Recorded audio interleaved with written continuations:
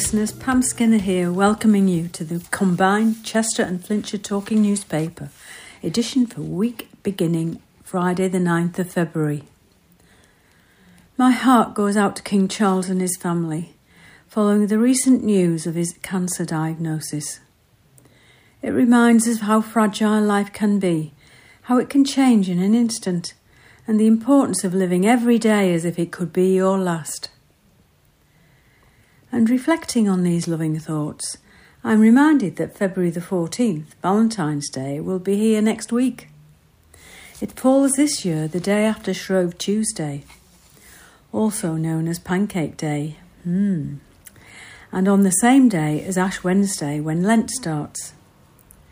The 40 days of fasting and confession for the Christian tradition of Lent brings self-sacrifice in the form of giving up a treat, such as sweets or chocolate or a well-loved activity. And before you know it, we've arrived at Easter, the most important festival in the Christian Church. The history of Shrove Tuesday and Ash Wednesday is generally well understood, but what about Valentine's Day? The answer might surprise you. As we know it, Valentine's Day is full of sweet things like chocolates, flowers, sentimental cards, and if you're lucky, romantic dinners. But who was Valentine? According to legend, Valentine might be based on two Valentines who were executed on February the 14th in different years of the 3rd century by Roman Emperor Claudius II. Legend tells us that one of these men, Saint Valentine of Terni, had officiated at weddings for Roman soldiers in secret, going against the emperor's wishes. Another story involves the practice of writing love letters to Valentine.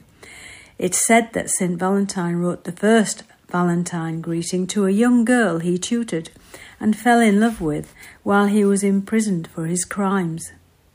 It's said he wrote her a letter before his death signed, "From your Valentine," a commonly used phrase to this day that brings a hint of romance through anonymity. Pope Gelasius I established the feast of St. Valentine, Valentine's Day, in AD 496 to honour St. Valentine of Rome, who was martyred in AD 269. But these romantic anecdotes are only legends. So little historical information is known about the martyrs named St. Valentine that in 1969 the Roman Catholic Church removed this feast day from its calendar, though the Church still recognises St. Valentine as a saint. And in all this talk of romance, what about Cupid, I hear you ask? When and why did he appear? The answer lies in Roman mythology. Cupid was a son of Venus, goddess of love and beauty. He was known for shooting arrows at both gods and humans, causing them to fall instantly in love with one another.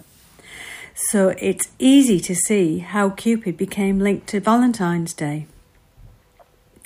My husband George and I don't send each other Valentine's cards. Perhaps I'll share this introduction with him. It's never too late for a little romance in our lives. Sunrise in Chester on Sunday the 11th of February will be at 7:37 a.m, sunset at 5:13 p.m. Now for some local news items and articles for you. Hello, this is Chris reading to you today. Chester Centurion House snapped up with work underway on a £10 million development. Blue Oak Estates will configure the Northgate Street building to create 28 apartments and a ground floor commercial unit. A former Chester office complex has been snapped up by developers with work underway to transform it into a £10 million mixed-use development, including modern apartments. City centre-based Blue Oaks Estate has acquired Centurion House in Northcote Street and intends to reconfigure this imposing building to create 28 apartments, each with parking and a private residence garden and a commercial outlet on the ground floor. Located within the city walls, the The property will be utilised by various businesses and organisations over the years, but has remained partially unoccupied for over 12 months. Work is currently underway, and the show house is expected to be ready for viewing in the spring. Located within the city walls, the property has been utilised by various businesses and organisations over the years, but has remained partially unoccupied for 12 months. Working is currently underway, and the show house is expected to be ready for viewing in the spring. Ian McLean, the managing director of Blue Oaks Estate, explained, "We're incredibly excited about our latest acquisition. The sheer size of the building, the potential it presents in terms of redevelopment, and its excellent location make this a fantastic opportunity to create something quite special. Converting commercial buildings into residential homes is an area in which we have significant experience and expertise, and we'll be applying this background and knowledge here. By taking the existing structure and reinventing the building, we are significantly minimising environmental impact.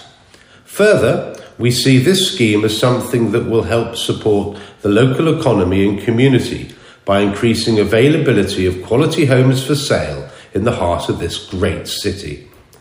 Whilst we watch the high street slowly decline, we must make use of buildings such as this and invest in schemes that address its current need, something we believe Centurion House undoubtedly will do moving forward." 2 RAF Typhoon jets intercept plane heading to Manchester Airport. Drama as a Scandinavian Airlines flight loses communication with air traffic control. A plane had to be escorted by 2 RAF Typhoon jets to land at Manchester Airport on Monday the 5th of February after it lost communication with air traffic control. Scandinavian Airlines flight SK4609 was on its way from Oslo to Manchester at the time. Flight trackers show the aircraft was intercepted over the northeast of England. Emergency crews based at Manchester Airport were on standby as the plane came down to land. The crew lost communications on the way to Manchester, a spokesman to the airport confirmed. The RAF fighter jets were deployed to escort it to a safe landing as is standard procedures. This was reported by the Mirror. The plane landed safely and communications were restored. Scandinavian Airlines, or SAS, plane was surrounded by police as it came to a standstill at the gate, and pictures showed emergency vehicles parked up close by. Firefighters and paramedics also met the plane on landing as part of the procedure, the airport spokeswoman added. The passengers, who were said to be calm, were kept on the plane while still on the runway for around 45 minutes, while checks were carried out before being eventually let off the aircraft. A Royal Air Force spokesman said the Quick Reaction Alert Typhoon aircraft were launched this afternoon from RAF Coningsby to intercept a civilian aircraft that had lost communications. Subsequently, communications were re-established. The aircraft was intercepted and safely escorted to Manchester. In a landmark deal, house builder Barratt Developments has agreed to purchase its industry rival, Deeside-based Redrow, in a transaction valued at £2.52 billion. The merger marks a significant step towards consolidation in the house building market, with both firms aiming to leverage synergies to boost efficiency and increase home production across the country. However, the merger comes with a significant human cost. With a combined workforce of around 8,300 workers, preliminary estimates suggest that more than 800 employees could face redundancy. The job losses are expected to result from a strategic review aimed at eliminating duplicate roles and consolidating office spaces to cut costs, according to the regulatory documents published on Wednesday. With Barratt operating 29 offices and Redrow 12 across the UK, including its head office in Eulo, the combined entity is considering the closure of approximately 9 offices as part of its rationalisation efforts. The companies have expressed a commitment to retaining the best talent from both Barratt and Redrow, emphasising the importance of their workforce in achieving the merged entity's objectives.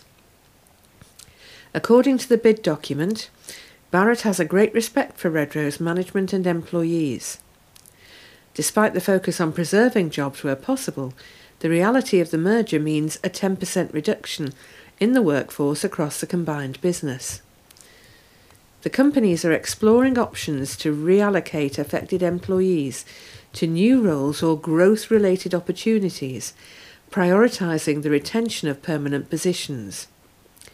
Operational restructuring following the merger's completion is anticipated to be phased over 12 months, with detailed planning and engagement with employee representatives to ensure compliance with legal obligations. Barratt has also pledged to safeguard the existing employment rights of both Barratt and Redrow employees, with no major changes to employment conditions unless mutually agreed on. TNF Soundings. Features from across the UK. This is Alistair Hutton with a look back 50 years to 1974. As we head into 2024, a look back 50 years to 1974 shows that while some things have changed, there is an eerie similarity to what we are seeing today. The media constantly reminds us that we can expect a general election later in the year, and in 1974 we faced 2 in the same year. The country had seen coal miners going on strike in the previous couple of years and went into 1974 with the threat of another miners' strike looming. To conserve energy and to help curb inflation, the Conservative-led government began the year with a 3-day working week. In the end, the government decided to go to the country in February with an election on the theme of who governs Britain, the government or the National Union of Mine Workers. The outcome was a hung parliament, and after the government couldn't form a coalition, the Labour opposition took power, but looking for a clear mandate, went back to the country in October and won with a 3-seat majority. In the end, this government faced the winter of discontent when there was more widespread striking, which led up to the 1979 general election and the return of a Conservative government. We still face the constant threat of terrorist attacks in 2024, but 50 years ago the threat came from closer to home. While the country faced inflation and industrial unrest, terrorism had been brought to mainland Britain by the Provisional Irish Republican Army, which killed 12 off-duty soldiers on a bus on the M62, set off car bombs, killed a number of people in public houses, targeted prominent figures in assassination attempts, and damaged Westminster Hall and the Houses of Parliament in a bomb attack. The Middle East was still a troubled area, with Israel trying to recover from another attack on its territory from Syria and Egypt, followed by Iraq, on Yom Kippur, the holiest day of the Jewish calendar, on the 6th of October 1973. In 1974, after the Israeli public criticised the country's lack of preparedness and the heavy Israeli casualties, the Prime Minister Golda Meir bowed to the pressure and resigned. However, 1974 also saw the signing of the first of 2 Egyptian-Israeli disengagement agreements, providing for the return of portions of the Sinai to Egypt. But it was not all horrible news. There were some enduring surprises. On the 6th of April, the Eurovision Song Contest was held at the Dome in Brighton and was won by the Swedish group ABBA with their own song Waterloo. In travel, a household name was created when British Airways became the unified brand for BOAC, BEA, Cambrian Airways and North East Airlines. The year closed with a mystery which has still not been solved. Lord Lucan disappeared in November after his children's nanny was found murdered. Then the former Labour Cabinet Minister John Stonehouse, who faked his own death in Miami, was found living in Australia and was quickly arrested by Australian police, who initially believed that he was Lord Lucan. So, 1974 had some surprises up its sleeve. Now we wait to see what surprises 2024 will deliver. TNF Soundings.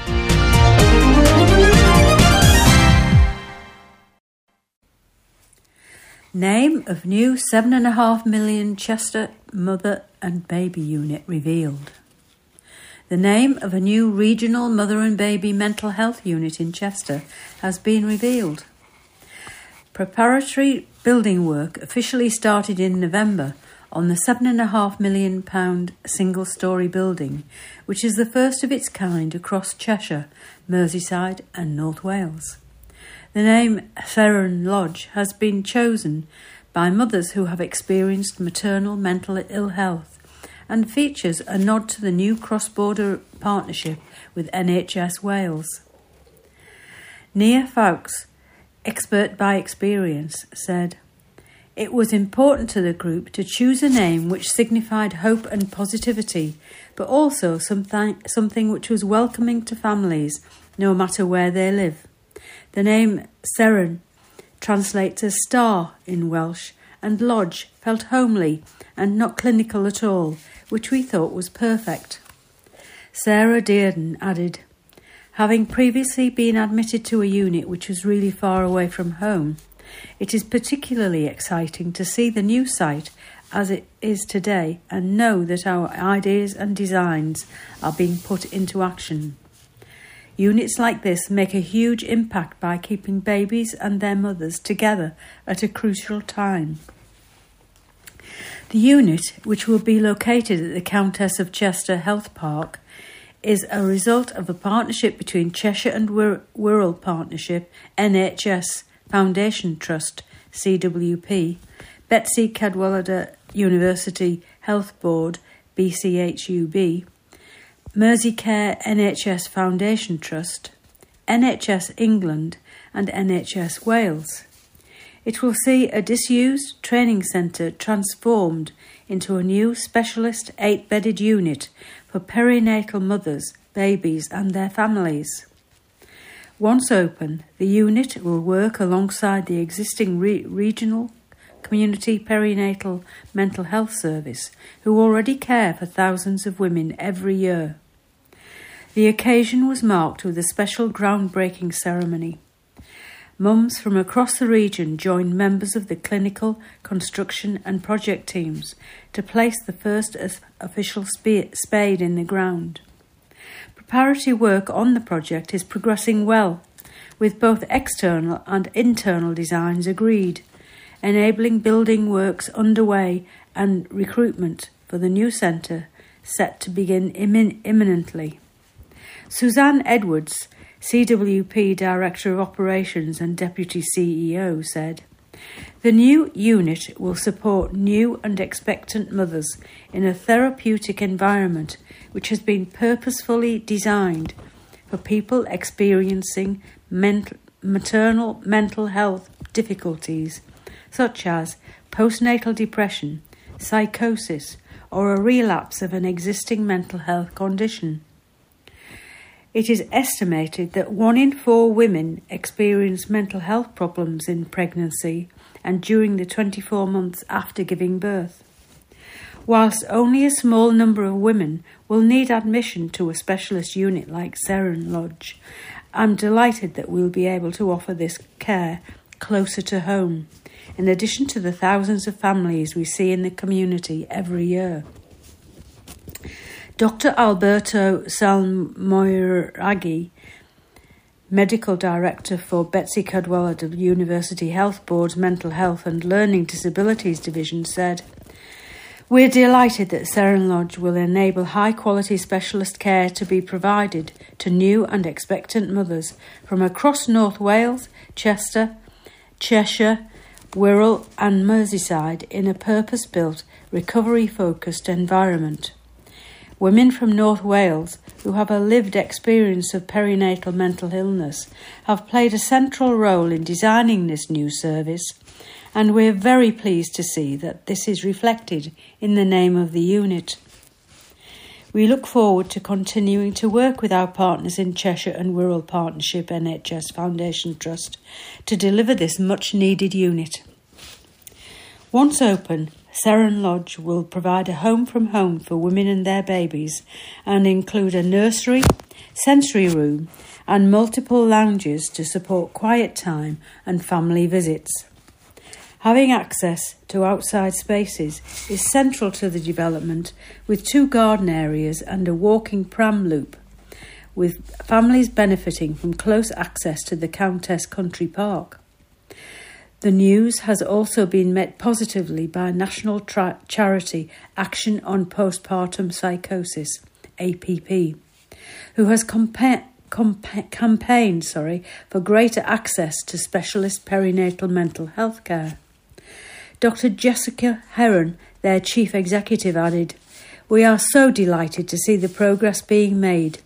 The new unit will mean new mothers across North Wales, Cheshire and Merseyside with severe postnatal illness will be cared for appropriately and supported with parenting, without having to travel miles from their families to other areas of the UK or ending up in adult psychiatric wards separated from their newborn."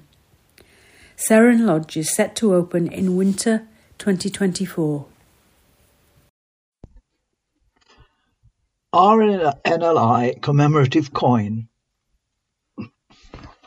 The Royal Mint and the Royal National Lifeboat Institution, RNLI, unveiled a commemorative 50p coin on Monday the 5th of February, celebrating 2 centuries of life-saving at sea.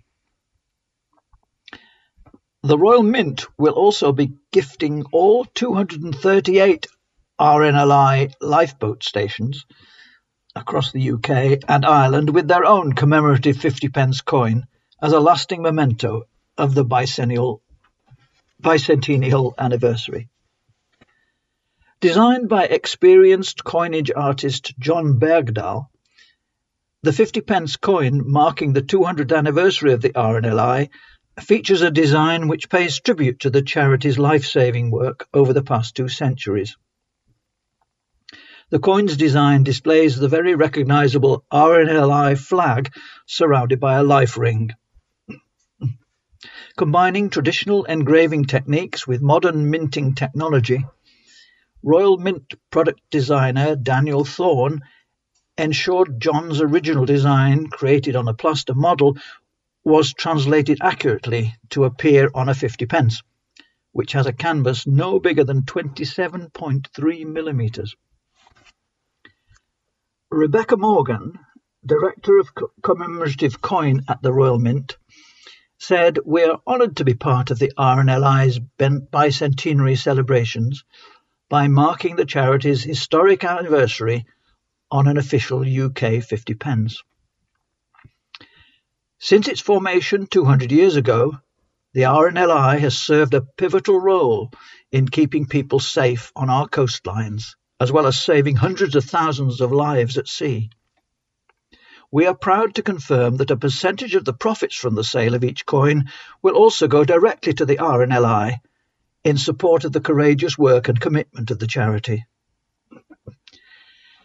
Angela Rook, RNLI 200th anniversary lead, said, "The RNLI has been saving lives for 200 years thanks to the ongoing dedication and commitment of our volunteers and supporters. In 2024, we're remembering our remarkable history, celebrating the modern life-saving service we provide today, and looking forward to inspiring and welcoming a new generation of lifesavers and supporters. This coin serves as a wonderful commemorative keepsake to mark this very special milestone in the charity's history, and reminder of our ultimate aim, as it has been for the past 2 centuries, to save lives at sea." Hi, this is Carol reading. The chase winner spends prize on new agility puppy. A cross champion dog trainer from Cheshire West, who bagged a cash prize on the chase, spent her winnings and more on a new agility puppy. Sarah Bauer from Lower Wincham, Northwich, appeared on the ITV quiz show on January 25th, when she stunned national treasure Bradley Walsh by revealing she and her dog Eric are Crufts champions. The 41-year-old and her Fox Red Labrador, Eric Acker, the Super Ginger Ninja, scooped the top prize in the large dog agility competition at the world's most prestigious dog show back in 2022. Despite a promising start, Sarah and her 3 fellow players were all knocked out in their cash builder round. But this triggered a slightly different version of the game, meaning contestants still had a chance to win some money. The mother of 2 walked off with £1,000 prize money, which sadly wasn't enough for her dream of buying her own paddock to train her ever-growing pack. The price of land in Cheshire is absolutely extortionate, she said. Not to be put off, dog nut Sarah remained true to her canine calling, adding, "I ended up using the money for a new puppy instead. His name's Maverick and he's a lovely border collie. He turns 1 on Valentine's Day. I don't think I've ever gone to see puppies and come away empty-handed." Sarah explained she wanted a collie because, in a sense, Eric has become a victim of his own success. "I've had Labradors all my life and they're amazing, but Eric's now in the very top league when we compete." She added, "At that level, border collies are definitely the most successful breed. Eric has to compete against them now, and some of them can turn much faster than he can. Don't get me wrong, we're still giving it a go and trying our hardest, but the collies need to be having a bit of an off day for me and Eric to stand a fighting chance. But we've got high hopes for young Maverick. We've already decided if he gets to Crufts, he'll have to have a theme song. We're going to play Danger Zone. I'm sure Top Gun fans will get the reference." Sarah took up dog agility 6 years ago when her neighbour's working Labrador had puppies, which included Eric. But his vast energy reserves meant he soon took to trashing the house. A dog behaviourist told her Eric needed a job, and as Sarah didn't fancy taking up shooting, she chose agility instead, which she says is totally addictive. Though she has young Maverick now, Sarah doesn't want to think Eric will be hanging up his harness. "My son Reese, who's 16, has been doing young kennel club competitions with Eric, and they're a fantastic team," she added. "And when my husband and I start our dog training equipment company, SGN Agility, we named it after him. SGN stands for Super Ginger Ninja." Plans to create a new care facility in Buckley have been approved despite concerns over how it could impact a historic music venue. An outline planning application by Hague Developments Limited to build an extra care scheme with up to 90 beds for elderly people on Precinct Way was discussed by councillors on Wednesday, the 7th of February. A local resident spoke out against the development at the meeting of Flintshire Council's Planning Committee held at County Hall in Mould. Ryan Hotwood, who was speaking on behalf of a group of 79 residents, said the proposal had many flaws, including the potential impact on the neighbouring Tivoli venue. He said there were fears within the community that it could lead to the Grade 2 listed former cinema having to reduce its opening hours or even close completely due to noise complaints from residents at the new scheme. He added, "Last week was the 11th anniversary of Independent Venue Week, a nationwide celebration of local live music. The Tivoli is one of the standout venues in North East Wales. And according to the Music Venues Trust, 2023 was the worst year for the closure of UK venues, with 125 venues closing and over 4,000 jobs lost." The proposals, which also include plans for 12 bungalows, were recommended to go ahead by Flintshire's Chief Planning Officer ahead of the meeting. Andrew Farrow said it would help to address a demand for accommodation for elderly people in the town, with noise mitigation measures required before the development could begin.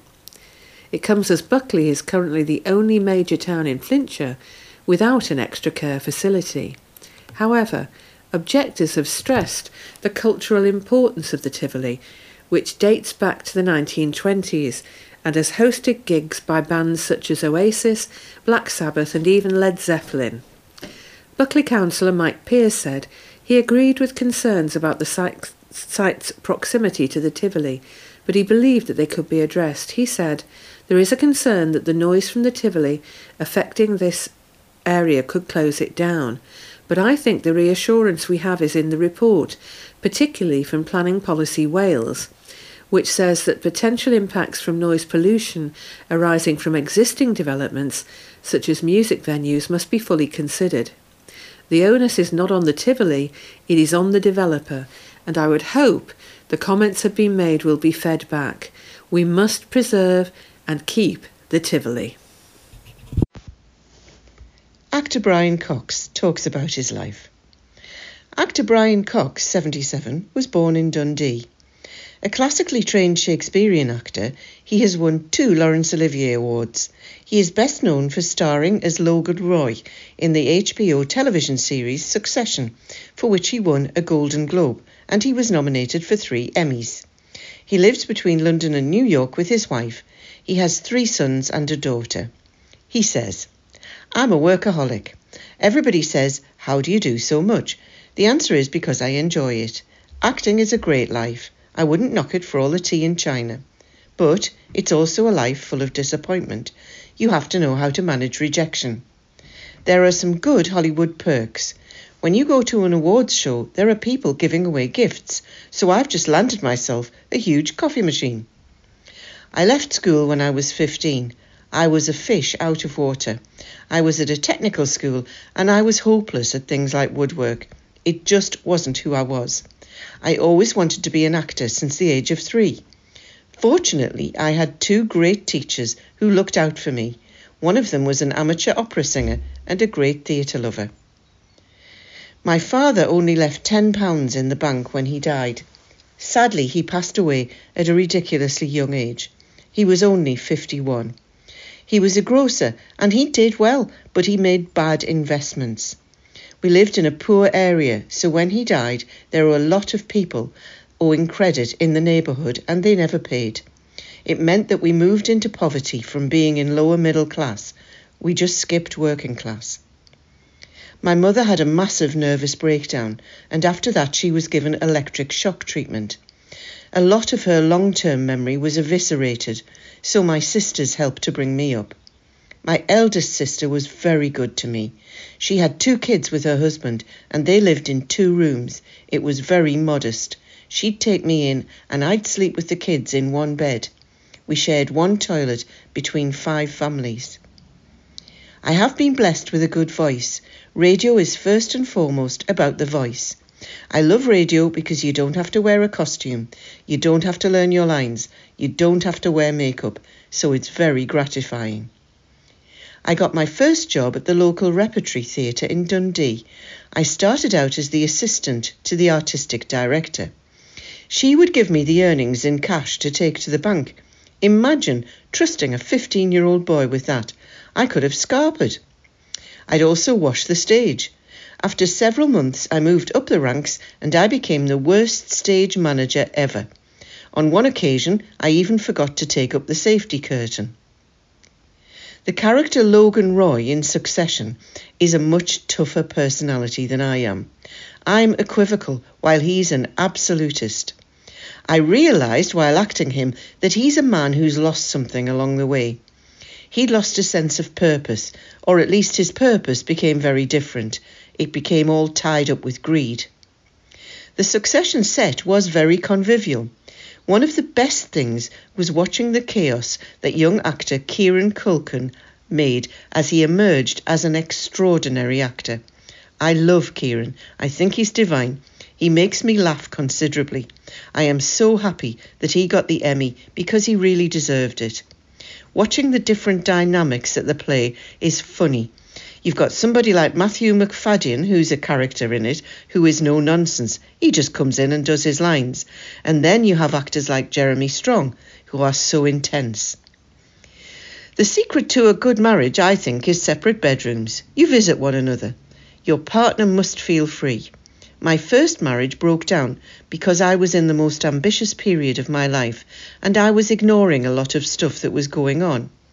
My wife was very smart financially and she did really well. She kept me afloat, but it was a strain on the pair of us and it broke us up.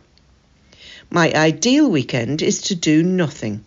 I like to absolutely vegetate. To me, that is the luxury of luxuries. I think parenting is hard. My kids say I'm not bad at it, but I don't consider myself any good. When you lose your father at the age of 8 and your mother becomes crazy for a while, it is very hard to know what parenting is about. Also, I love my ironing board. I don't know why, but ironing is a meditation for me. McLevy in the New World is a Radio 4 drama starring Brian Cox and it's available on BBC Sounds. This was adapted from an article in the Times magazine of Saturday the 3rd of February 2024. Dealer who drove drugs between Merseyside and Cheshire jailed. A drug dealer who was caught transporting heroin and crack cocaine between Merseyside and Cheshire has been jailed. John Inglesby appeared at Chester Crown Court on Monday, February the 5th, where he was sentenced to 6 years and 4 months in prison. The 38-year-old of Minto Road, Northwood Kirby, had previously pleaded guilty to 2 counts of possession with intent to supply Class A drugs, dangerous driving, driving whilst qualified, and driving without insurance. In addition to his prison sentence, Inglesby was also been banned from driving for 4 years and 10 months. Detectives from Crewe Proactive CID were alerted to Inglesby after a grey Kia Keed hire car was identified travelling between Merseyside and South Cheshire on a regular basis, with the potential to be transporting illegal drugs. The Road and Crime Unit was notified, and shortly after 10:20 a.m. on Friday the 5th of January, the car was spotted on the A50 in Holmes Chapel. Officers attempted to stop the vehicle, and whilst Inglesby initially did stop, he subsequently drove onto the pavement and made off from the scene. A pursuit was subsequently authorised, during which a police stinger was used, and the incident was quickly brought to a safe conclusion on Newcastle Road North in Brereton.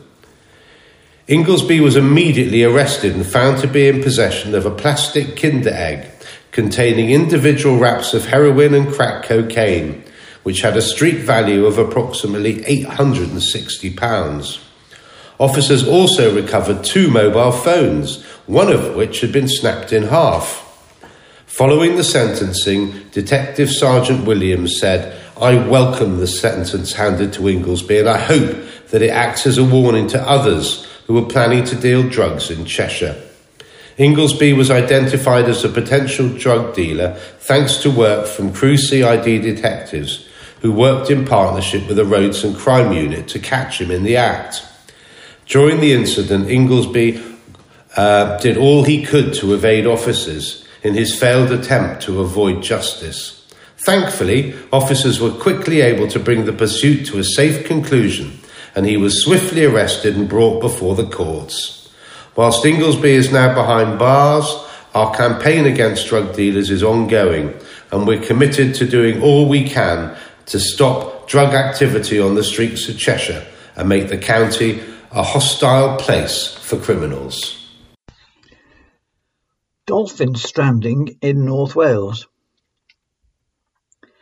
6 common dolphins were returned to the sea after being stranded on a beach in North Wales on the 31st of January, but sadly one subsequently died. A response team of volunteer marine mammal medics was dispatched to the scene to assess the situation and provide first aid to the animals. Meanwhile, members of the public already on the scene were provided with advice over the phone on what to do until the medics arrived. On assessment, there appeared to be 4 adults and 2 juveniles. Most of the dolphins appeared to be in good health, and the incoming tide began refloating them as soon as the medics arrived on the scene.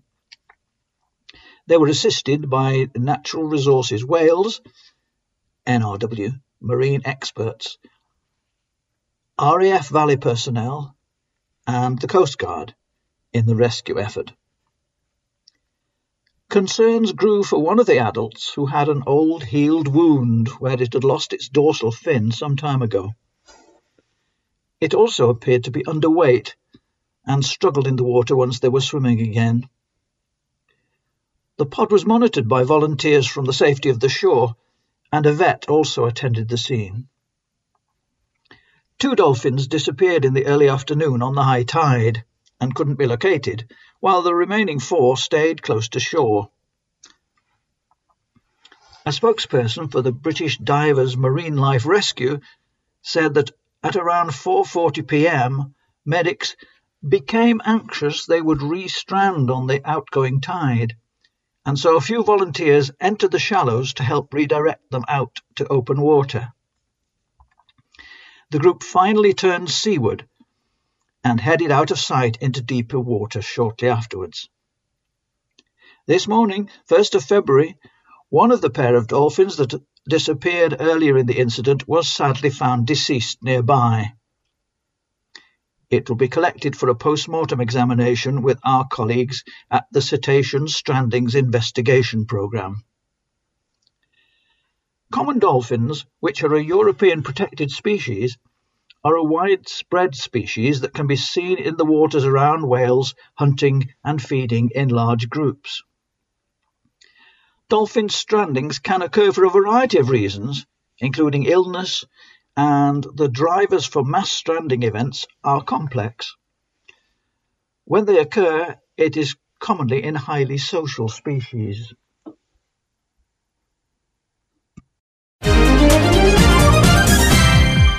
TNF Soundings. Features from across the UK. Hello, I'm Penny Melville-Brown, the blind baker. I won an international prize that enabled me to cook all round the world. I've written all the recipes up, I've made hundreds of videos, and I blog and write about recipes all the time. There's even a cookbook. You can find out more about me at www.pennymelvillebrown.com. Hello, it's Penny Melville-Brown again. And after all the cold snaps we've had recently, I thought a good winter warming soup, just what we needed. And I love this one because it's incredibly simple. It makes about suppers for about 6 days for one person or 3 for 2. And it's delicious. So all you need actually is a saucepan to cook it all in. And then afterwards, either a hand blender you can put into the pan to blend it up a bit, or you can put some of it into a proper jug blender. Worst case scenario, if you haven't got either, you just chop your onions and your mushrooms as fine as you can, and it'll still come out wonderful. So let me start off with the ingredients. 2 medium-sized onions, peeled and finely chopped into little dice, I think. Then you want 90 grams of butter and 500 grams of mushrooms. And again, those need to be trimmed and sliced. I never wash mushrooms. It just makes them wet because they absorb all the water. You want a good tablespoon of fresh thyme leaves, or if you haven't got any in the garden, a smaller amount of dried thyme leaves would be good. Then we need some liquid, and I'm just going to use a litre of water and one of those little plastic containers of stock, a stock pot or a stock cube, or if you're really good, you can use a litre of your own homemade stock. I would use chicken stock, but it's not going to be that important. Then you want cream to taste. I'd think a couple of tablespoons, and you also want some salt and pepper to taste. And you're also looking for 20 grams of corn flour or plain flour, just to thicken it all up a bit. It's an incredibly easy recipe. So we're just going to throw diced up onions into the pan with the butter and gently saute them for about 8 to 10 minutes. We're looking for them to start smelling. I wouldn't be able to see if they were getting golden, but I would be able to feel on the end of the spoon whether they're getting soft. Then you throw in all the mushrooms, all sliced up, and the thyme. And mushrooms make a lot of bulk when they go into the pan, so you need a reasonably good sized pan.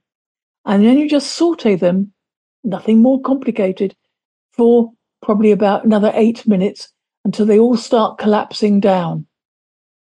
At that stage, in goes the corn flour. You just sprinkle it across the top, and that's just going to mix in with your mushrooms before you pour in the litre of water, put in your stock cube, and then you bring the whole lot up to a gentle simmer, probably, again, another 8 to 10 minutes, not much more. Finally, you add some cream to taste, and I recommended a couple of tablespoons, and then your salt and pepper to taste. There you go, a dead simple winter warming mushroom soup that you can have at home or you can offer to your guests. Really lovely. I hope you enjoy this recipe. I hope you give it a try. If you've got ideas or suggestions for future recipes, please get in touch with me. You can always make contact through my website, www.pennymelvillebrown.com. And happy baking to all of you too. Bye-bye. TNF Soundings.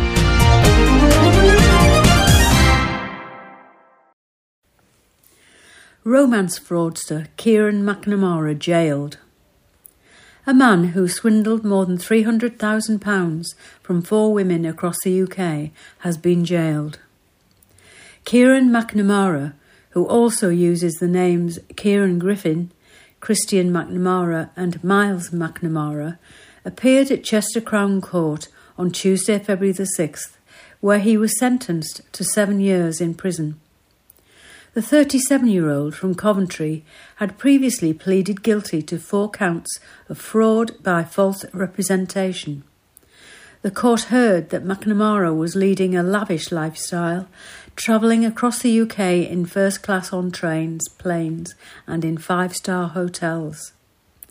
He met his victims through a variety of different methods. On some occasions he met them online, while on others he would visit exclusive hotels and clubs with the overall aim of preying on wealthy individuals to manipulate for his own gain. After carefully selecting his victims, he would start relationships with the women, convincing them that he was a successful businessman with a high-value property portfolio across the UK. To help convince the women of his wealth, he showed them images of him at mansions in London and Cheshire to substantiate his account, as well as pictures of him travelling first class across the world. He would also flood the women with gifts, weekends away, and take them out for expensive meals. However, what the victims didn't know is that he was using money he had taken from other women to fund his lifestyle. After convincing his victims that they were in a loving relationship, he would create a fake crisis, claiming that he was having issues with his banking and needed to borrow money, which he said he would repay as soon as possible. If any of the women questioned his motives, he would turn it on them and blame them for doubting him. In total, between September the 1st, 2022 and September the 25th, 2023, McNamara managed to manipulate his 4 victims in Cheshire, Warwickshire and Hertfordshire to hand over £302,054.26. His downfall came after his victim in Cheshire realised what he was doing and reported her concerns to police. An investigation was launched by detectives from the Cheshire Constabulary Economic Crime Unit, which resulted in McNamara's arrest in Colchester on Thursday the 28th of September 2023. He was subsequently charged with 4 counts of fraud by false representation. Following his arrest, officers have since raided a lockup which was being rented by McNamara, where they recovered approximately £19,500 worth of brand new goods, including a £1,900 Burberry coat, a £400 Burberry scarf, Dubarry boots, Gucci trainers and a Ping golf set. Enquiries to locate other assets belonging to him remain ongoing, and all the items recovered will be subject to a proceeds of crime hearing. Detective Constable Victoria Hazelwood, who led the investigation, said, "McNamara is a serial fraudster, and I truly believe that he cannot tell the difference between reality and fantasy. During our investigation, we uncovered a web of lies with thousands of text messages which he sent to his victims in order to extort cash to fund his lavish lifestyle. He convinced his victims that he was a millionaire with properties across the country, but in reality he was unemployed and living out of a suitcase. McNamara identified ways he could control and manipulate his victims, and throughout the investigation he has shown no remorse for his actions. He truly believed that he would never be caught by police and that he would never be held accountable for his despicable behaviour. Thankfully, because of the courage and bravery of his victims and the work of the team here in the Economic Crime Unit at Cheshire Constabulary, McNamara was left with no option other than to admit his guilt. While he is now behind bars, I have no doubt that there are other victims across the country who have been treated in the same way, and I would encourage them to come forward.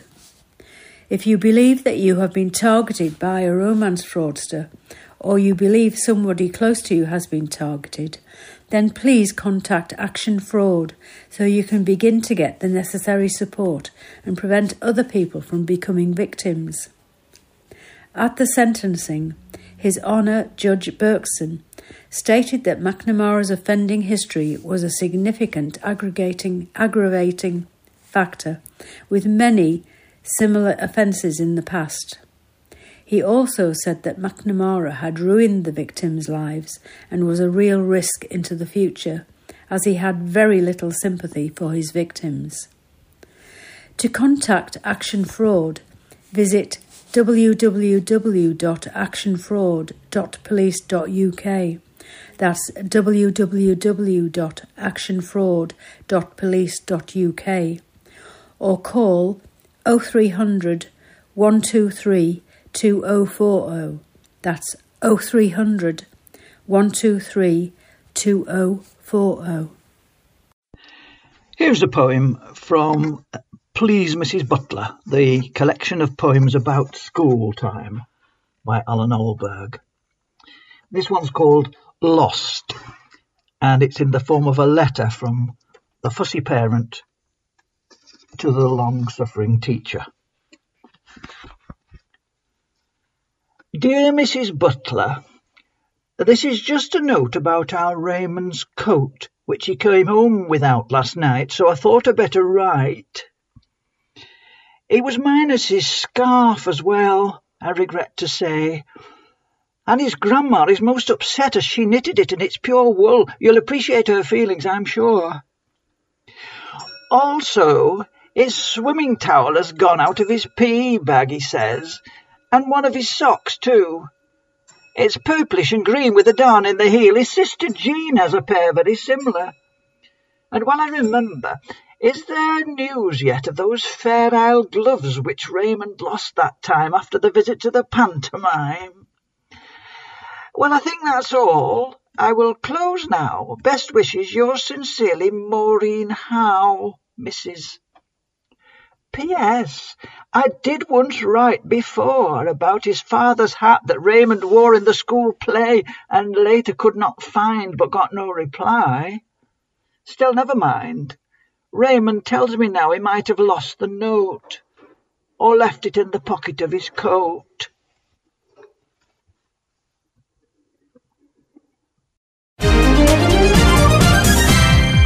TNF Soundings. Features from across the UK. Hello, this is Jan with some seasonal tips and ideas from the gardening expert at the MK Pulse magazine based in Milton Keynes. Everything's coming up roses. Last month, we met keen amateur gardener Debbie Keating, who took an overlooked outdoor space and turned it into a little haven.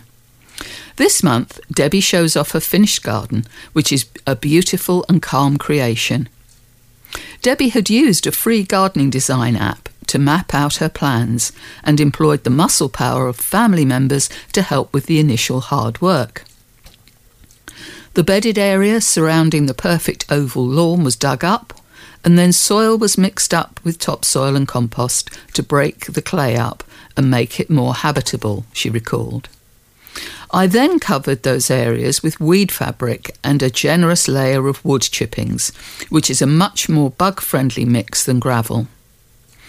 I have difficulty staying focused on one task effectively for long periods of time, so any garden work needed to be broken down into much smaller tasks that could easily be picked up and then parked when I ran out of steam.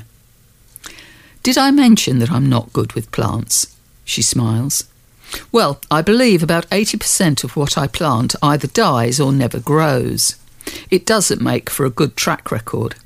But as long as I replace the gaps each year and don't keep getting the same plants over and over again in delusional optimism, tomatoes being a great example of that, then over time it does fill up. Only the massive pile of empty pots behind the shed testify to the sheer volume of death that has happened out there. The journey to green perfection has been a lengthy one, but the results speak for themselves. It has taken about 7 years to almost finish, she admits. Now there are bits that need to be repaired or replaced, but when it's summer and tidy, it is an amazing space, and more like an outside room rather than just a parking zone for those bins. The space has a real buzz about it too. I try to pick good pollinator plants, Debbie agrees. We have far too many paved gardens nowadays, and the massive decline in insects in recent years is going to be the downfall of us all. A real lawn is also far cooler underfoot in the summer months. Debbie's garden is also a private spot to indulge in a caffeine fix before work nowadays. Talk about starting the day the right way. And there are other benefits too. I have red currant and black currant fruit bushes, which are a vital ingredient for Random Red, my favourite vodka, she smiles. The absolute best reason to raise a glass to her efforts. TNF Soundings.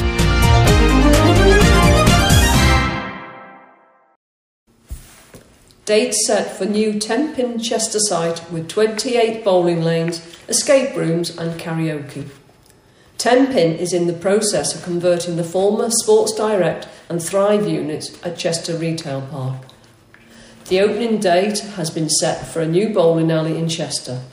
The adjoining former Sports Direct and Thrive units at Chester Retail Park are currently being converted into a new 10-pin Chester venue.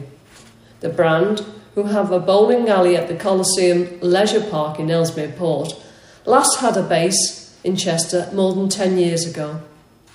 The old venue closed along with the adjoining Cineworld unit in 2013 to make way for a new Asda supermarket. Now 10-pin will open its doors in the city once again when the new site launches on Friday, March the 29th. The eagerly anticipated facility will also boast karaoke and escape rooms, a laser tag arena and 2 cocktail bars. Teasing the impending launch, 10-pin states, "We're excited to bring bowling and a collection of other fabulous indoor activities to Chester. Our newest entertainment centre will be opening its doors on 29th of March, just in time for your Easter celebrations. So what can you expect? Prepare to be wowed by 28 lanes for your Chester bowling, with lane lighting effects to impress across 2 floors, and the best kids' birthday parties in the city. Treat the little ones to all singing, all dancing bowling party, quite literally with bowling, dancing, music, balloon modelling and tasty pizza to keep them going. Our exciting activities don't end there though. Get ready for 2 private karaoke rooms to show off your singing talents, the ultimate laser tag arena to begin your quest for victory, and 4 escape rooms by the man himself, Houdini. We also have party packages for laser tag and karaoke, so whatever takes your fancy, there's a celebration with your name on it. You'll love our vibrant bar areas with 2 cocktail bars. That'll be the icing on the cake, making us the perfect place for meeting up with friends, family gatherings, team building or after-work drinks. Plus our tasty food menu will make sure no one goes hungry. We look forward to welcoming you soon, so watch this space. Roll on March. News of the opening date comes as Tenpin secured advertising consent from Cheshire West and Chester Council for signage at the new site. North Wales Police have issued a warning about a rising scam involving mobile phone upgrades. The scam sees victims contacted by someone purporting to be from their mobile phone company, offering a good deal for a phone upgrade. Following the phone call, the scammer will access the victim's mobile phone account and order a new phone on their contract. Once the phone is delivered to the victim, they're contacted and told there's been a mistake and the phone needs to be returned. Once it's posted, the phone is then received by fraudsters or sent to an assistant to avoid detection, leaving the victim with the contract for the new upgraded phone. There have also been reports where scammers have attended the victim's house, claiming to be couriers and asking for the phone back, explaining that it was delivered by mistake. Over the weekend, a woman from North Wales received a police caution after agreeing to receive a fraudulent parcel at her address for a fee. It came as part of a national policing campaign being run throughout February by North Wales Police Economic Crime Unit, along with other teams across the UK, to proactively disrupt fraud offending. The activity is supported by Operation Henhouse, a National Economic Crime Centre initiative to provide funding to allow forces to undertake additional operational activity against fraudsters. Detective Inspector Yolo Williams said, "If you receive an invitation to receive a package via the post or allow your bank account to be used to transfer funds, the likelihood is that you are assisting a fraud to take place. There is every possibility that you will be identified and visited by the police, and the result may be a criminal record." He added, "Also, if someone purporting to be a courier asks for a parcel back from you, keep hold of the package and contact the company directly, and if you feel in any danger, call the police. If you do fall victim to such a fraud, contact your mobile phone provider to advise them straight away. They will then commence an investigation themselves. Then report the matter to the police on 101 or to Action Fraud by calling 0300 123 2040. So that's report the matter to the police by dialing 101 or to Action Fraud on 0300 123 2040. A day in the life of actor David Jason. David Jason was born in Edmonton, North London. He trained as an electrician but quit after 6 years to pursue acting. His first television role was in the soap opera Crossroads in 1964, but he made his name in 1976 alongside Ronnie Barker in Open All Hours. He is best known for playing Del Boy in Only Fools and Horses, routinely hailed as the UK's favourite sitcom. He has also starred in The Darling Buds of May and A Touch of Frost. He lives in Buckinghamshire with his wife Jill and their grown-up daughter Sophie. He has another daughter, Abby, from a previous relationship. He says, "I usually get up around 7:30 a.m, and some nights I have slept better than others. Gone are the days when my head hit the pillow and I was out like a light all through the night." Jill and I usually have breakfast together. I'll have cereal or toast and some homemade jam. Mulberry is my favourite. We're lucky enough to have a mulberry tree, and I enjoy making jams and chutneys as I find it relaxing. On a typical winter's day, my first task is to clean and set the log fire from the night before. We have 2 dogs who, at 11 and 12, are both getting on now. They know that they have a much better walk with Jill, so if I take them, they come back and look through the window for her. We also have 3 chickens and 2 Aylesbury ducks. We would love to give them free range, but we have too many foxes around to let them loose on their own. Since COVID, my workload is more sporadic. I love filming anything that I think is good quality. My taste in acting grew steadily from my first amateur dramatic group. I'm pleased it was a slow process, and I feel sorry for people who are thrust into the limelight. I was massively influenced by Laurel and Hardy, and I loved the Goons and Peter Sellers. If I've been lucky enough to be seen as a relatable actor, it is purely down to the parts I've played and to the skill of the writers. I was at Wimbledon once and I sat quite close to Jack Nicholson. So many people came up to say hello to me, but nobody dared approach Jack. Being part of Only Fools and Horses is a privilege. I know how much it has meant to so many people. I hope I never take the title National Treasure too seriously. I call myself the leg end, but it's humbling that people see me that way. When I'm at home, we usually have lunch at about 1:30 p.m. Anything from a tomato salad to bubble and squeak. Nothing that takes up too much time. Jill and I have always watched The Repair Shop. It's so relaxing, and the experts are just that, experts. And Jay Blades, the show's host, has what we used to call the gift of the gab. He's a bundle of joy and positivity, a very tall bundle. And now we're doing a show together called Touring Toolshed. We're on the same page when it comes to repairs, restoration, and all things creative. When I used to restore motorbikes, I'd spend an awful lot of time in my shed polishing and fixing. I have a 50s pinball machine now that needs restoring, so that'll be my next project. I listen to Radio 4 in there, or sometimes I just like the peace and solitude. My passion for fixing things came out of necessity. Growing up, we didn't have the money to pay for repairs, and I'm of the waste not, want not generation. If we can fix it, we should. I leave the shed at 6 o'clock. For dinner, my speciality is a nice lamb stew. Winter evenings have us hunkering down in front of the fire and watching television. I haven't seen the reboot of Frasier yet with Nick Lyndhurst in, my old co-star from Only Fools and Horses, but I'm sure he'll have done a great job. Bedtime's around 10 p.m. We watch the news headlines and then make our way up the apples and pears. I try not to look back too much. The past is a foreign country, they do things differently there. But I couldn't be happier with how my career has turned out. One of my ambitions is to be part of a major movie, as that would complete my dream of a Hollywood experience. Are there any producers out there who are interested?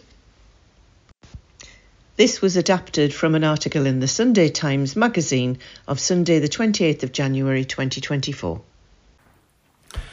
Chester music groups joined together for Cathedral Show. 2 classical music groups in Chester are to come together for the staging of a major performance at the city's cathedral. Final preparations are underway as 2 highly acclaimed mainstays of Chester's classical music scene are joining forces in the historic surroundings of Chester Cathedral to stage a performance of a major work by one of the country's best-loved composers. The ambitious collaboration, which promises to be the highlight of the Chester concert season, will see the Chester Bach Singers and the Chester Philharmonic Orchestra joining forces along with the Cantonenos choir from Oswestry to stage Edward Elgar's iconic Dream of Gerontius at the cathedral on Saturday, March the 2nd at 7:30 p.m. They will be joined for the concert by the internationally acclaimed guest soloists, tenor Joshua Ellicott, mezzo-soprano Catherine Rudge, and bass James Platt. The performance will be conducted by the renowned Shropshire-based composer and conductor Martin Bussey. Composed by Elgar in 1900, The Dream of Gerontius is a work of voices and orchestra which sets the text of the poem by Cardinal John Henry Newman to music. It relates the journey of a pious man's soul from his deathbed to his judgment before God and settling into purgatory. Elgar disapproved of the use of the term oratory for the work, although his wishes were not always followed. Formed in two parts, each of which are made up of several distinct sections, the piece is widely regarded as Elgar's finest choral work, and some consider it his masterpiece. It is widely performed by choral groups and has long been regarded as an essential part of any classical choir's repertoire, including Handel's Messiah and Mendelssohn's Elijah. Full details of the Dream of Gerontius can be found at www.chestercathedral.com. That's www.chestercathedral.com, where tickets can be booked online. Tickets can also be booked in person at Chester Cathedral. Tributes have been paid to a Flintshire High Street shop owner and pillar of the community. Martin Jones, owner of Vaughan Davis Menswear on Wrexham Street in Mould, has sadly died, aged 71. He has been described as a true gentleman and the heart of Mould Town Centre. Beloved husband of Liz, dearly loved father of Matthew and Ruth, and dear brother of Austin, Martin will be missed by all who knew him. His children paid a touching tribute.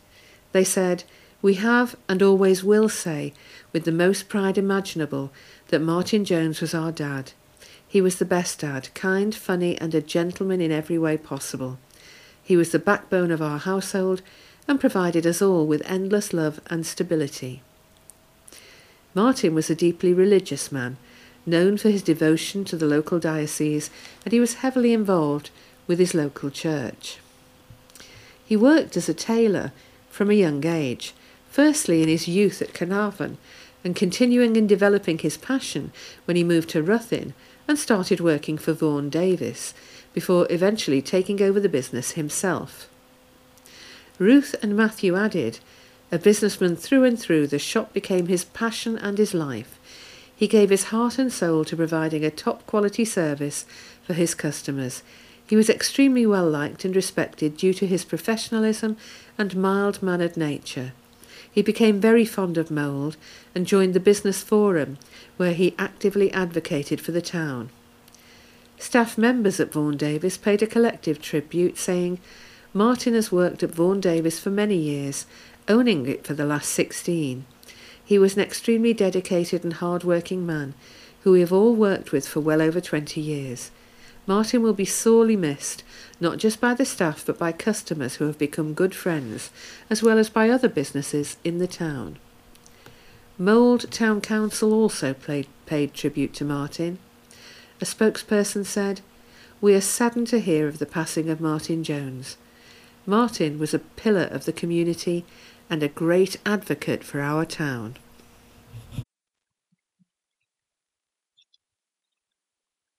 Sporadic since Christmas, Clogynog's Great Grey Shrike put in an appearance last week in Clearfeld Forestry, northwest of Lynbrennick. Smaller than a missel thrush, with a longer tail. A few great grey shrikes winter in Wales from their breeding areas in Finland and Scandinavia. Clearfell provides snags from which to survey open areas for small prey. In times of plenty, they store small birds and mammals on a large thorn or barbed wire, hence the shrike's Old English name of butcherbird. Great grey shrikes wintered territories in Britain have moved west since the 1980s, resulting in increased records in Wales. Numbers grew in the early 2000s and peaked last decade with more than 25 individuals in some years. However, sightings have fallen to just 3 or 4 each winter, although there is time for more to be found this month. The reduction is evident elsewhere in Britain, and it remains a major rarity in Ireland. There is no obvious reason for the historic increase or recent decline. Is it short-stopping, as evident in wintering waterbirds from the east, with birds not moving so far as the climate warms? Or are great grey shrike breeding populations falling in northeastern Europe as elsewhere on the continent? Waxwings continue to draw admirers to Pentra Halkin, with 180 birds on Saturday. Other weekend sightings include overwintering long-tailed ducks on Lyn Maelog and 2 off Benlech, hooded crow at RSPB South Stack, and the snow goose of unknown origin at Fly.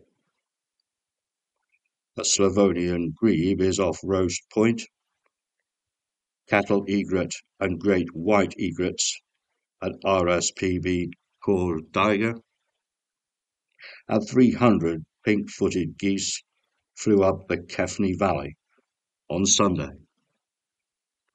In Cardigan Bay, 3 long-tailed ducks were off Cricketh, and 5 off Black Rock, and 2 black-necked grebes at Borthegest. A glossy ibis has again been at Pwllheli and Aberyrch. Chester manhunt after shoplifter broke out of prison van. A shoplifter who broke out of a prison van and led to a big police hunt in Chester has been put behind bars. Paul Lupu, 20, of Burnley Lane, Chadderton, Greater Manchester, had denied shoplifting offences committed at Cheshire Oaks when he appeared at Chester Magistrates Court on December the 11th, 2023. He was remanded in custody and was put in a prison van to be taken to HMP Altcourse. But Lupu attacked prisoner escort officers John Hayworth and Donna Hewson as he escaped the van and was at large in Chester for several hours. After the police helicopter and 50 police were deployed to residential areas of Chester, Lupu was found hiding in a garden and rearrested. He later admitted escaping from lawful custody and assaulting 2 emergency workers. On the day of his trial for the shoplifting offences, he changed his plea to guilty. Sentencing him at Chester Crown Court on Tuesday, February the 6th, Recorder Mark Cooper jailed Lupu for a total of 22 months. Miles Wilson, prosecuting, said the shoplifting offences happened on December the 5th with 2 co-offenders, where CCTV had seen him take 11 clothing and accessory items from Michael Kors, totalling £1,419. In the early evening, a member of staff later noticed the items had gone missing. Later that day, Lupu returned to Cheshire Oaks and again with 2 co-offenders stole 20 cosmetics items worth £1,677 from the cosmetics company store. Again, a member of staff later noticed the items had been taken. On December the 8th, Lupu returned to Cheshire Oaks once more, but a security guard recognised him and called police, and Lupu was arrested. He denied being the man shown on CCTV. Explaining the escape on December the 11th, Mr. Wilson said Lupu was in the prison van heading to HMP Altcourse and was seen putting tissue to cover a CCTV camera in his cell. He was told repeatedly to stop doing that, and eventually the van pulled over at a motorway junction on the outskirts of Chester at 3:20 p.m, so officers could tell him to stop and remove tissue from the camera. Lupu then attacked both prisoner escort officers in a struggle lasting about 30 seconds and which injured both officers before escaping. Ms. Hewson was later taken to hospital for x-rays. At about 6:45 p.m, Lupu approached a woman with her child in Brook Lane, saying he was lost, and asked if he could use her phone. She agreed, but after he left the scene, the woman found out there was an escaped prisoner in the area, so called police. The police operation, which located Lupu shortly afterwards, saw 50 officers and the helicopter deployed and cost £7,500. In police interview, Lupu said he had not liked being watched by the camera in the cell and thought the officers were going to attack him. Mr. Hayworth, in a victim impact statement, described struggling to return to work, having had recurring flashbacks, having depression and anxiety, while Miss Hewson said she struggled to see if she could do the job she loved and did with pride any more following the attack. She added she had spent Christmas in pain, had been diagnosed with PTSD, and did not think she could be the same again.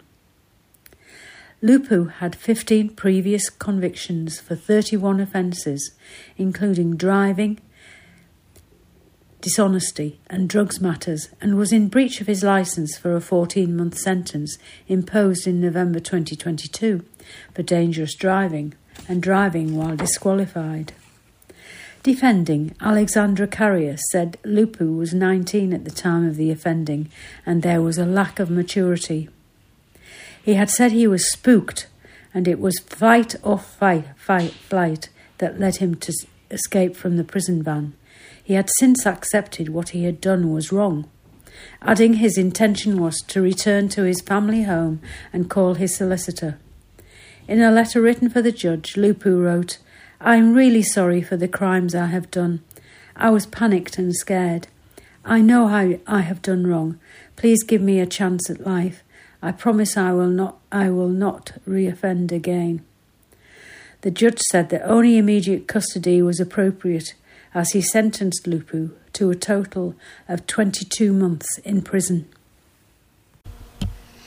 Residents in Flintshire have been put on alert for a suspicious caller purporting to be from Scottish Power. Police have received reports of a man knocking on doors in Deeside, saying that he needs to carry out a survey inside the house. After a resident made inquiries with the energy firm, it was confirmed that none of its staff were working in the area at the time. North Wales Police is now warning householders to be on their guard. The North Wales Police North Flintshire team said it had been alerted by several concerned residents. The man was described as being around 6 foot tall, wearing a high-vis jacket with a red lanyard. He was said to be carrying a clipboard. Doorstep criminals tend to be split into two groups, they say. Bogus callers posing as council staff, charity collectors or meter readers to get into homes to steal money and valuables. Some try to gain trust in order to get personal details. The second group is rogue traders who cold call, offering repairs and improvements, often charging inflated prices for shoddy work or work that isn't even needed.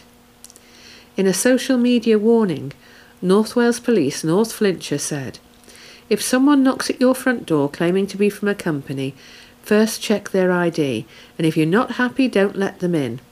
Never call a phone number on their ID card to check them out. Ask them to wait outside, shut the door, and find the company number on the internet. If they're genuine, they will understand."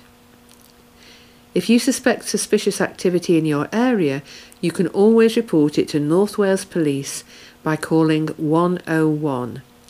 So that's report it to North Wales Police by calling 101. TNF Soundings. Features from across the UK. Hello. The following article is drawn from PSS iTalk, an online audio resource from the Partially Sighted Society. The Society is a national charity here to support anyone living with sight loss. You can find out more about PSS services and products on our website www.partsight.org.uk or by phoning us on 01 302 965 195 from Monday to Friday, 10 a.m. to 4 p.m. They say that necessity is the mother of invention. Well, that proved to be the case for Paul Beardo when a vision-impaired family member was having problems playing one of her favourite word puzzles. As someone who's worked in the field of designing games for mobile phones and the like, Paul grasped the challenge of finding a solution, as he told us at PSS iTalk. Well, it was my mother-in-law, Jean. She's 93 years old, and she's been suffering from wet macular degeneration of her eyes. And one of the things she really loved doing was word search puzzles, and we used to buy her books to do this.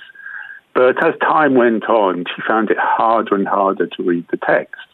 And so we thought, well, okay, let's get an iPad, because you can zoom the screen and you can do all these kinds of things to make it easy to see the text. And so we did that, and we downloaded some word search games. And the problem we found was that they were incredibly complicated. They would get harder over time.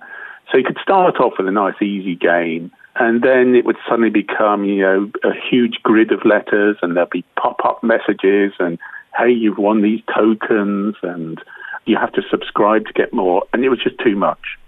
So we just thought, well, I know how to write software. I used to write mobile games in my past.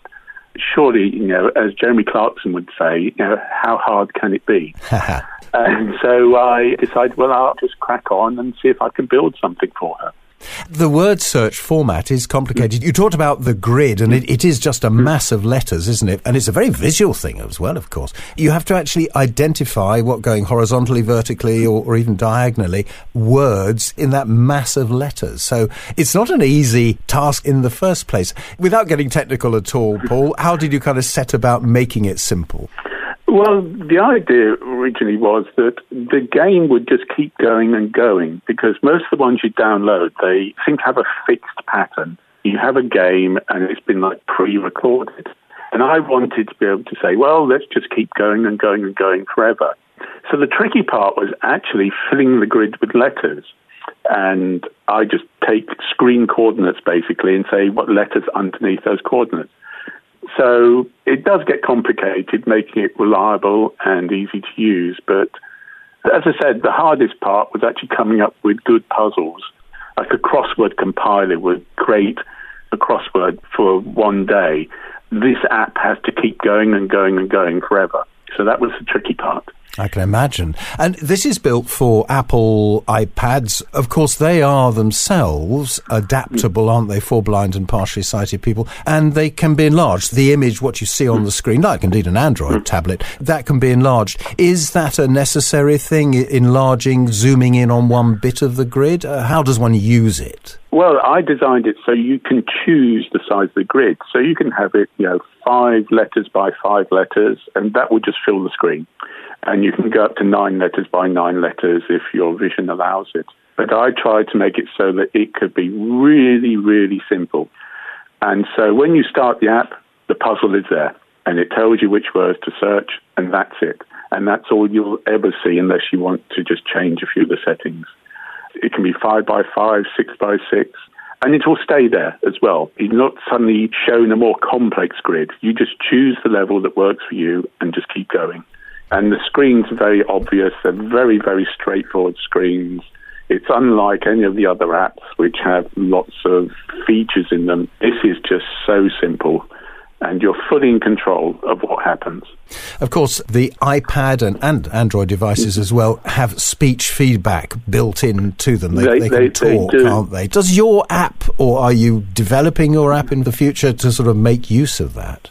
That's the plan, to actually add a voiceover so that when you touch the letters, it will say which letter you're touching, and so you'll get that audio feedback of what you're doing as well. And finally, on a kind of general note, you mentioned your mother-in-law, the inspiration for all of this. How did she take to, I know everyone's different and therefore different people deal with technology in different ways, but how did she take to using an iPad, originally designed to be a very sort of visually centred piece of equipment? It's interesting. She took to it well. She found it very straightforward once she had formed an idea for her head what things meant. So, yeah, she took to it really well. And with the game as well, once she sort of realised that there weren't going to be any funny things happening, then she just played it non-stop, to be honest, because it worked for her. So that was great. She was never frightened of the iPad. There was no, oh my God, I'm going to break things. Once you realise that actually you can't break them, nothing you will do on an iPad will stop it working, not in terms of it functioning. Obviously, if you drop it, it'll break. But, you know, once that fear's gone, then it's like a duck to water. It's, oh, okay. Now, you can buy the super simple word search, which Paul Beardo developed, from the Apple App Store. The cost is 99 pence, which Paul told us is just to cover the costs of making it available to download in this way. And once again, the title of the app is Super Simple Word Search. TNF Soundings.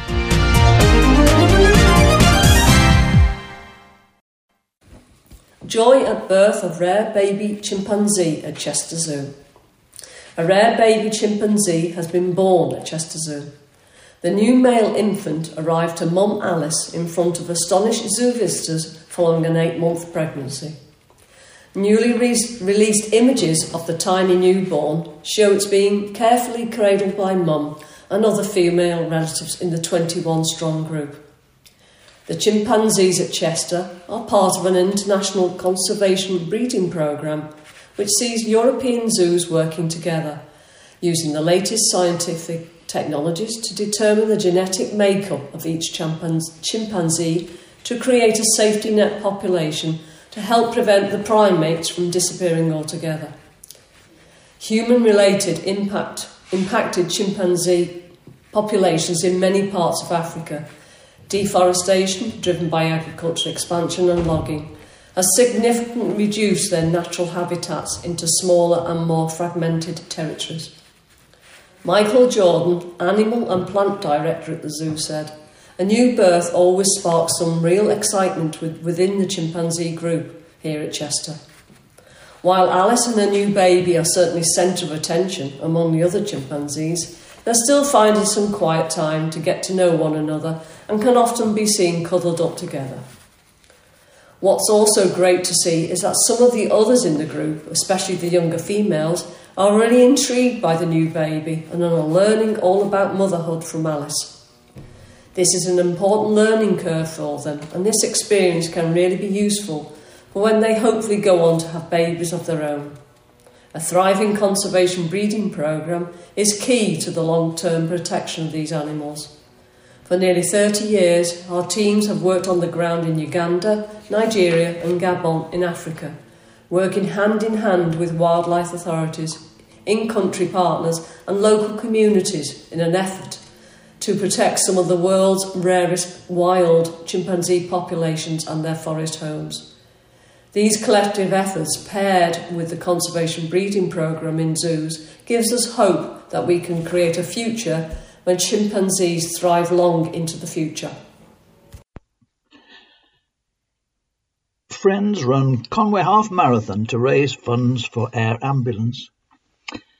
A group of 7 friends raised £1,744 for Wales Air Ambulance after completing the Conway Half Marathon in memory of a much-loved friend who had a heart of gold. Gareth Bowen, who was known as Chemo to his friends, tragically lost his life in August 2023. He has been described by friends and family as a truly beautiful and great man.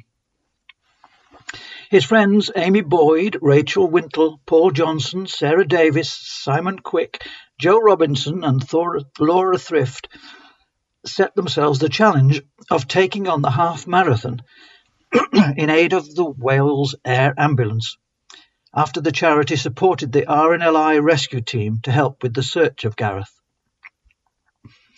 Amy said, "We decided to pick the Conway Half Marathon as we knew this would be a great challenge for us. However, this is something Gareth would have achieved with ease. Gareth completed many half marathons as well as full marathons with little training." The team named themselves Crazy Diamonds, which was a favourite song of Gareth's, and also very fitting to him as a person. He was a true diamond. Rachel Wintle said, I felt there were lots of signs of support from Gareth along the way, spurring us on. A song at the beginning of the race and a rainbow appearing at the end. I trained for 16 weeks, 3 times a week, and found it grueling and challenging, but remembering why we were doing it to support a charity who helps to save lives got us through.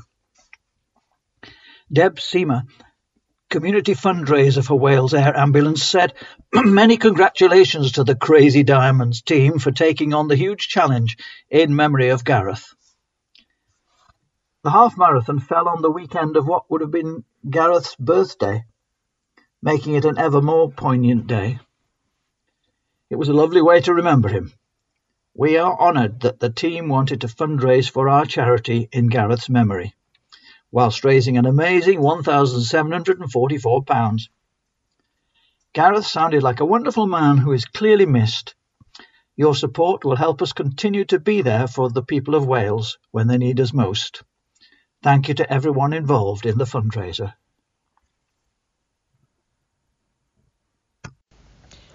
Author Joanne Harris talks about her life. I've lived in Yorkshire all my life, she says, and I don't think Yorkshire would have as many writers if the scenery here wasn't so inspirational. In West Yorkshire we have the Bronte Moors. On the coast we have Whitby, capital of the ghost story. My parents and grandparents were born storytellers. They were brilliant at teaching me about our local folklore and industrial history. The more I've travelled though, the more I've seen that people are pretty much the same everywhere. The trick to being a writer is to make everyday stories seem surprising. My most recent novel, Broken Light, is set in Yorkshire. Parts of it are set here, but I wouldn't describe it as a Yorkshire book. I wrote it in 2020 during lockdown while I was having treatment for breast cancer. It's a dark, paranoid story about a middle-aged woman who discovers her power. My most Yorkshire novel would be Blackberry Wine. It's a tribute to my paternal grandfather, a coal miner who hated mining and loved gardening. I inherited my love of gardening from him. My garden is part of the Victorian house near Huddersfield that I bought with the proceeds from Blackberry Wine. There are 5 acres, mostly woodland, with old fruit trees, lawns and a Japanese garden with water features. My grandfather would have loved it. As a child, I was always following him around in his garden. He'd be going, smell this, or taste that, showing me how to make things from rose hips and wild spinach. I often imagine him pottering around when I'm out there. He would say, you made good to get a garden like this. I walk every day. I often climb Castle Hill, an Iron Age hill fort with a Victorian tower and a view over Huddersfield. It became Red Horse Hill in my Rune Marks series of fantasy novels. It is buzzing with stories. I look at the earthworks and the landscape and wonder what it meant to communities over 4,000 years. It's a great way to get perspective. Chocolat, my most famous book, is based in a French village. I grew up in Barnsley, South Yorkshire. My father is English, but my mother is French. They were both teachers. My mum came over in the 1960s, having met my father in France when he was on a teaching placement. For the first few years of their marriage, they lived in my grandparents' sweet shop in the mining community of Stainforth. As a baby, I slept under the till. In the school holidays, I'd stay with my maternal grandparents in Western France, where confiseries sold chocolates that looked like works of art. The book Chocolat was born between those two cultures. When I was on the programme Desert Island Discs, I picked my writing shed as my luxury item. My husband Kevin had it built for me in our garden to look like a weaver's shed. It has green oak beams and deep windows overlooking our vegetable garden and apple trees. I've filled it with bright lamps, candles and some favourite objects. On my desk I have a faded Simon's Cat coaster, rather the worse for wear, which was an early present from my son Fred. I also keep a stone from a beach on Noirmoutier, the French island where my grandfather had a holiday home by the sea. It reminds me of the place where I'm happiest. I've never needed to get a writing routine. I wrote my first 3 novels while I was teaching French at Leeds Grammar School, so I got used to writing whenever and wherever I could. A lot of my writing time is thinking and planning time, so I'm doing it when I'm walking or gardening. I usually write at least 2 books on the go. They're like dishes I start to cook and then put them on the stove to simmer. To get into the zone, I use scents, and they get me into different states of mind. Every book has its own perfume. I spritz it to go into the story I'm writing. The bottle on my desk right now is Chanel's Coromandel. I'm writing a prequel to Chocolat, and I want to go back into that space. To me, March smells like damp earth and new things growing. There's wild garlic coming up in the woods and early flowering gorse up by Castle Hill, which has a peachy smell. I suffer from seasonal affective disorder, so in winter I take supplements and use light therapy to combat the sluggishness and depression. Experiencing the scents and sounds of spring tells my brain that we're coming out of the dark part of the year. Joanne's latest book, The Moonlight Market, will be available as an audiobook in July this year with a running time of 5 hours. This was adapted from an article in the March 2024 issue of Country Living magazine. Cheshire. Jobs boost thanks to 2.4 million LEP funding. More than 600 more people in the region will be able to sign up to the Skills Bootcamp to help fast-track them into jobs. Cheshire and Warrington Local Enterprise Partnership, the LEP, has managed to secure 2.4 million in government funding, double the previous year's allocation. Delighted LEP officials have urged education providers and businesses to come forward to help deliver the boot camps. Covering a wide range of areas such as green skills, digital skills, logistics, and the skills in the rail sector, these flexible courses of up to 16 weeks give local employers the opportunity to recruit people with the skills they need or develop the skills of their existing staff. They also give local residents a chance to build up specific sector-specific skills and fast-track to a guaranteed interview or access new roles and opportunities with their current employer. To date, funding secured by the LEP has allowed 619 people aged 19 or over to attend 34 boot camps in a host of specialisms to reflect skill gaps and employer needs, with the current diverse range of courses including rail track maintenance, event security and 3D printing and digital manufacturing. And now 640 more people from the region are set to benefit from the boot camps, with Cheshire and Warrington LEP securing 2.4 million in the Department of Education funding for 2024-25, doubling the 1.2 million it received the previous year. LEP officials are now reaching out to local employers, colleges and independent training providers to express an interest in running a boot camp in a host of sectors including green skills, logistics, digital skills and construction. The new boot camps could cover subject areas as diverse as cybersecurity, artificial intelligence, engineering, electric vehicle charging, retrofitting, HGV driver training, lab skills and health and social care. The LEP is also happy to discuss other potential bootcamp options with interested parties based on their own identified skills gap. The skills bootcamps are available for adults aged 19 and over who either live or work in Cheshire and Warrington and who have the right to work in the UK and therefore can be employed, self-employed or unemployed. They are free for all unemployed or self-employed people, and for anyone in a job, a small contribution from the employer will be required. Claire Hayward, MBE, Chair of Cheshire and Warrington Local Enterprise Partnership, said, "We welcome this additional funding, which is a testament to the hard work of all involved to deliver skills boot camps that are matched against the needs and gaps of employers and to ensure Cheshire and Warrington's workforce can progress and are equipped with the right skills in a fast-changing environment.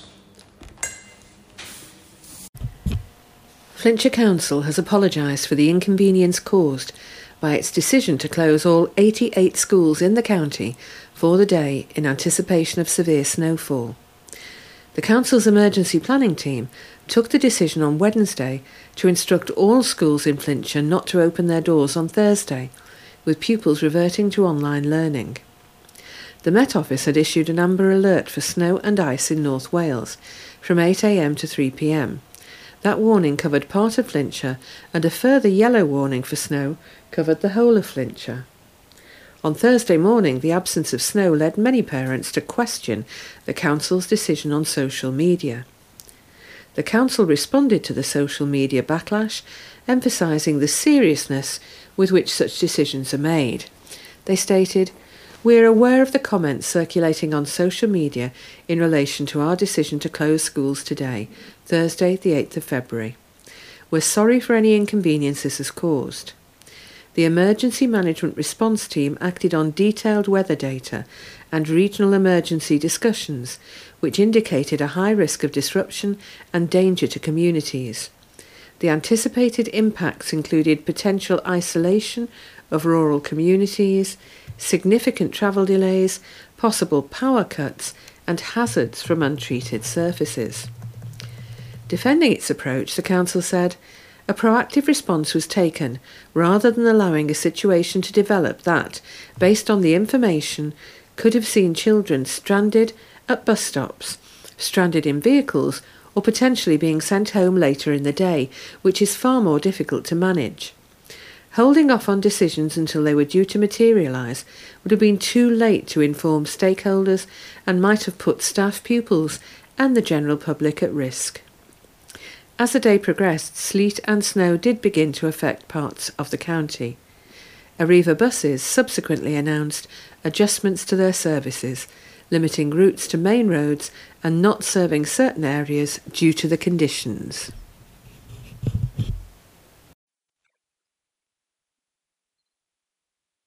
Hello, this is Michael Jones at Chester Talking Newspapers. Jodrell Bank Observatory is one of the most renowned centres of scientific research anywhere in the UK. Situated in the county of Cheshire in the north of England, the project has been very much a part of Manchester University's initiative to study astrophysics. The site was used to investigate meteorites, pulsars, quasars, and the movement of satellites. Established in 1945, Jodrell Bank was a result of Bernard Lovell's efforts to create a centre for radio astronomy on behalf of the university. Following his experiences in the Second World War, Lovell started by assembling old military equipment to investigate electromagnetic signals from outer space. With his knowledge of radar and the support of Manchester University, Lovell laid the foundations of Britain's largest and most influential radio telescope. Named after its founder, this 250 feet diameter parabolic reflector dish worked alongside 3 other telescopes, which also operated at the same time in the same way, only on a smaller scale. Together they made up a project known as Merlin, the multi-element radio-linked interferometer network. The Lovell telescope was the most significant development at the site and became operational in 1957, just in time to monitor the progress of Sputnik 1, the very first satellite launched by the Soviet Union. From the 1950s onwards, Jodrell Bank was able to track Russian and American satellites and other projects, including those destined for the lunar surface. The British Radio Telescope also played a significant role in the Pioneer 5 satellite launched by NASA in the 1960s. sending and receiving data to and from the satellite. The Lovell telescope assisted in the success of the American space program. Ironically, the effectiveness of the British system was partly due to the use of old technology. Its ability to turn on its own axis and also raise or lower the dish itself was achieved through the use of the gun turret mechanisms from HMS Revenge and Royal Sovereign, the two old Royal Navy battleships from the First World War. The Mark II radio telescope is also present on the site. About half the size of the original dish, it has an elliptical surface with a diameter of 125 feet. Built in 1964, it is still active as part of the Merlin project. Two others were deployed at the same location, a 42-feet diameter dish and a 7-meter diameter telescope. Both of these were originally in active service at the Woomera firing range in Australia. Jodrell Bank today has the potential to research a broad range of issues, such as cosmic radiation, the formation of stars and galaxies, planetary activity, meteorites, radio waves, microwaves, and of course rockets and satellites launched by the superpowers, as well as being the headquarters for Merlin, a network of 7 radio telescopes across the UK. Jodrell Bank is also the provisional command centre for a project known as the Square Kilometre Array. That is, 20 countries working together to produce the world's largest radio telescope. In 1988, the Lovell telescope itself was granted Grade 1 listed building status, and much of the rest of that location was granted Grade 2 status, and thus the location is therefore acknowledged as a place of special or exceptional interest. Finally, in 2019, Jodrell Bank Observatory was designated a UNESCO World Heritage Site. So that's the story of the Northwest's first and foremost scientific research institution from 1945 to the present day. Nando's new restaurant opens in New Brighton. Nando's opened its second Wirral restaurant on Tuesday, February the 6th, creating more than 30 jobs. The company, which specialises in chicken dishes, has moved into the former Flank restaurant at Marine Point in New Brighton and will be open from 11 a.m. to 10 p.m. 7 days a week. The opening has created 35 jobs, a mix of full and part-time positions. In a statement ahead of today's opening, Nando's said it was excited to be opening its doors and firing up the grills in its New Brighton Marine Point restaurant. It will serve Nando's dishes, including the recently launched garlic churrasco burger, piri mac and cheese, and frozen cocktails. A new Rubro machine has been installed, which Nando's says means you can now enjoy bottomless iced tea. And of course, there's plenty of piri-piri to keep things extra saucy too. Nando's champions its Southern African heritage by continually working with South African-based artists and designers across all aspects of its restaurants. At Nando's New Brighton restaurant, this includes handmade light fittings created by Ashanti and furniture designed by David Cruno. Vibrant artworks from 8 South African artists are also displayed throughout the restaurant as part of Nando's ongoing partnership with Spears Arts Trust. The new site seats 120 inside and 32 outside. Flavour fans will also be able to click and collect, take away and order via Deliveroo to enjoy their Nando's at home.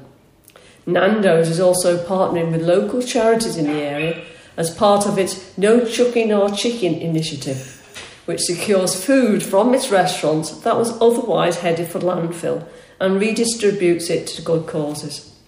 Restaurant manager Danny Green said, We're so excited to be opening at Marine Point New Brighton. The restaurant looks amazing. We're looking forward to welcoming customers with our irresistible flame-grilled piri-piri and good vibes. Recent plans for external alterations as part of Nando's occupation of the premises included an enhanced seating area, replacement plant, fascia signs, 2 internally illuminated menu cases. The site will use existing seating area layout and doorway entrance. New planting boxes replace the existing planting on the current boundary for the seating area.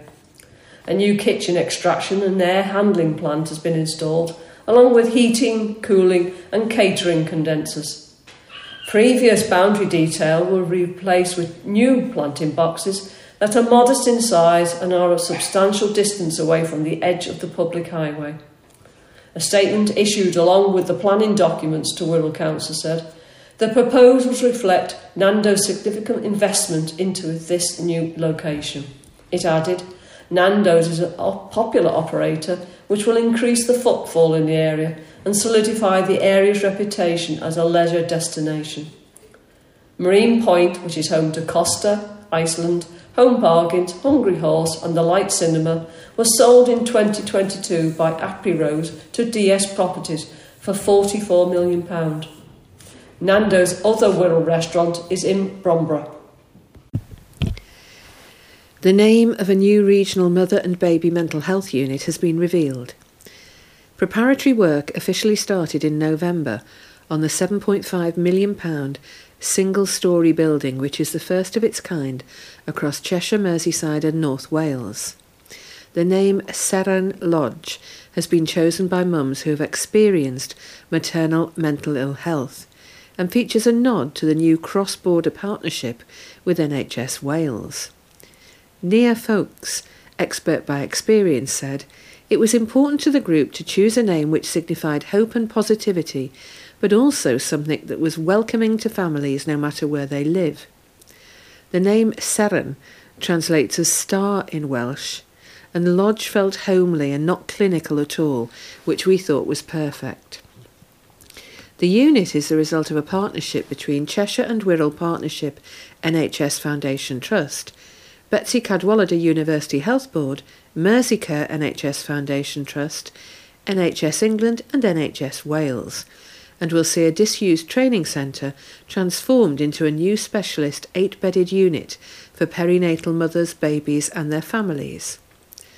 Suzanne Edwards, CWP Director of Operations and Deputy CEO, said, "The new unit will support new and expectant mothers in a therapeutic environment which has been purposefully designed for people experiencing maternal mental health difficulties, such as postnatal depression, psychosis, or a relapse of an existing mental health condition. It's estimated that 1 in 4 women experience mental health problems in pregnancy or during the 24 months after giving birth. While only a small number of people will need admission to a specialist unit like Seren Lodge, I'm delighted that we will be able to offer this care closer to home, in addition to the thousands of families we see in the community every year." Once open, Seren Lodge will provide a home from home for women and their babies and include a nursery, sensory room and multiple lounges to support quiet time and family visits. Having access to outside spaces is central to the development, with 2 garden areas and a walking pram loop, with families benefiting from close access to the Countess of Chester Country Park. The news has also been met positively by national charity Action on Postpartum Psychosis, who campaign for greater access to specialist perinatal mental health care. Dr. Jessica Heron, their chief executive, added, "We are so delighted to see the progress being made. The new unit will mean that new mothers across North Wales, Cheshire and Merseyside with severe postnatal illness will be cared for appropriately and supported with parenting without having to travel miles from their families to other areas of the UK or ending up in adult psychiatric wards separated from their newborn." Seren Lodge is set to open next winter.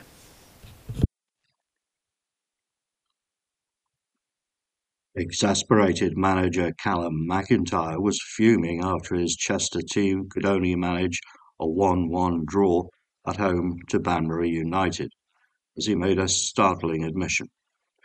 "I'm as angry as I've ever been in this job," he boomed after the frustration of seeing his men produce their best display of the season without finishing off a host of chances.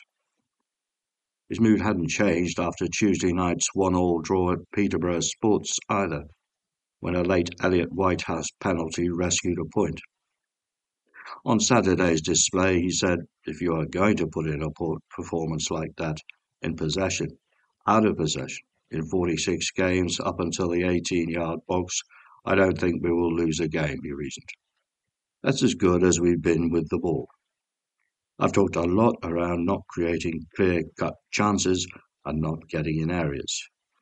We have had clear-cut chances here, chance after chance after chance. And if we are not going to put the ball in the net, then that is the result we are going to get. You can talk about all the measurements we put on in the performance. Did we put it in? Did we put effort in? Yes, of course. Have we created opportunities to score? Yes, the ball has gone across the opposition box time after time. Have we looked solid?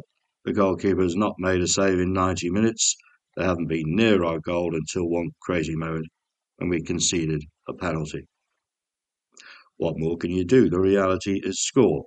That is all that matters."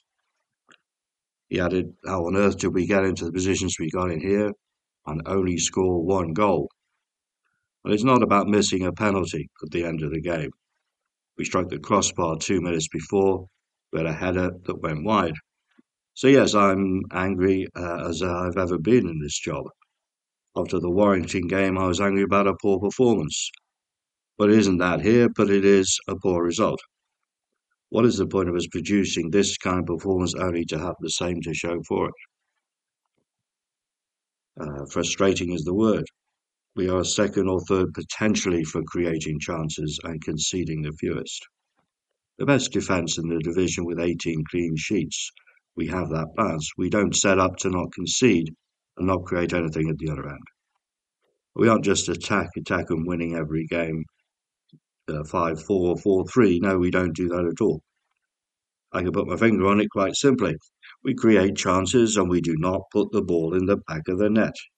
So I'm angry, and I mean angry, not with the quality of the performance, but with the end result. Being consistent has always been key for McIntyre. And he added, "You can go back and say that was a good point last week against Kings Lynn, but now it wasn't because you haven't backed it up after dominating the game.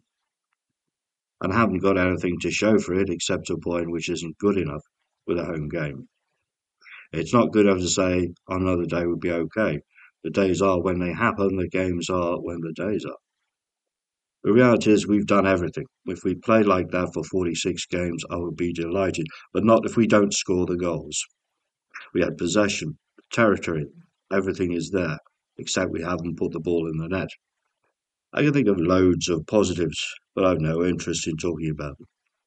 But what's the point of me coming out and talking about positives? No, we want points, we want wins, we want results. It's what we all work for because we know where we all want to get to. Chester FC have confirmed forward Zach Clark has joined Carnarvon Town for an undisclosed fee, subject to international clearance. TNF Soundings. Features from across the UK. Now for a look at some of this coming week's radio highlights, starting with Saturday, February 10th. And for gripping afternoon drama, try Turning Point, Southall Uprising. Satinder Chauhan's play based on the 1979 peaceful protests held in the diverse West London neighbourhood 45 years ago in April is an inspiring testimony to multicultural diaspora standing up to the far right. 3 o'clock, Radio 4, Turning Point. Opera on 3 presents Strauss's Electra, a recent Royal Opera House performance of Richard Strauss's intense take on Sophocles' tragedy in a new staging of Christoph Loy, conducted by Antonio Papano. 6:30, Radio 3. In Archive on 4, Chemists' Dirty Secrets, Professor of Chemistry Andrea Sella examines the motives of chemists who for more than 100 years have been involved in producing weapons that have terrorised, maimed and killed soldiers and civilians alike. Radio 4 for Archive on 4 at 8 p.m. Lastly, for Saturday, Add to Playlist returns, a new 8-part series with singer Corinne Bailey-Rae, tenor Nikki Spence and the London Bulgarian Choir. 10:15 Saturday evening, Radio 4. Sunday, February 11th, an actor, Cillian Murphy, star of Peaky Blinders and Oppenheimer, is Lauren Laverne's Castaway in Desert Island Discs. 11:15, Radio 4. In Private Passions on Sunday, Michael Barclay welcomes chef and restaurateur Ramon Blanc, whose music choices include Vivaldi, Verdi, Beethoven and Leonard Cohen. Radio 3 for Private Passions, 12 noon. File on 4 investigates what motivated two teenagers to lure another teenager to her death in a plan to kill, the murder of Brianna Gray. 5 p.m, Radio 4 for File on 4. Lastly, for Sunday and the weekend, Words and Music, celebrating the 50th anniversary of the TV debut of Bagpuss, the most magical, saggy old cloth cat in the world, with a carefully curated selection of music from The Cure, Tchaikovsky and Glenn Miller, and readings from George Eliot, Henry James and Roald Dahl.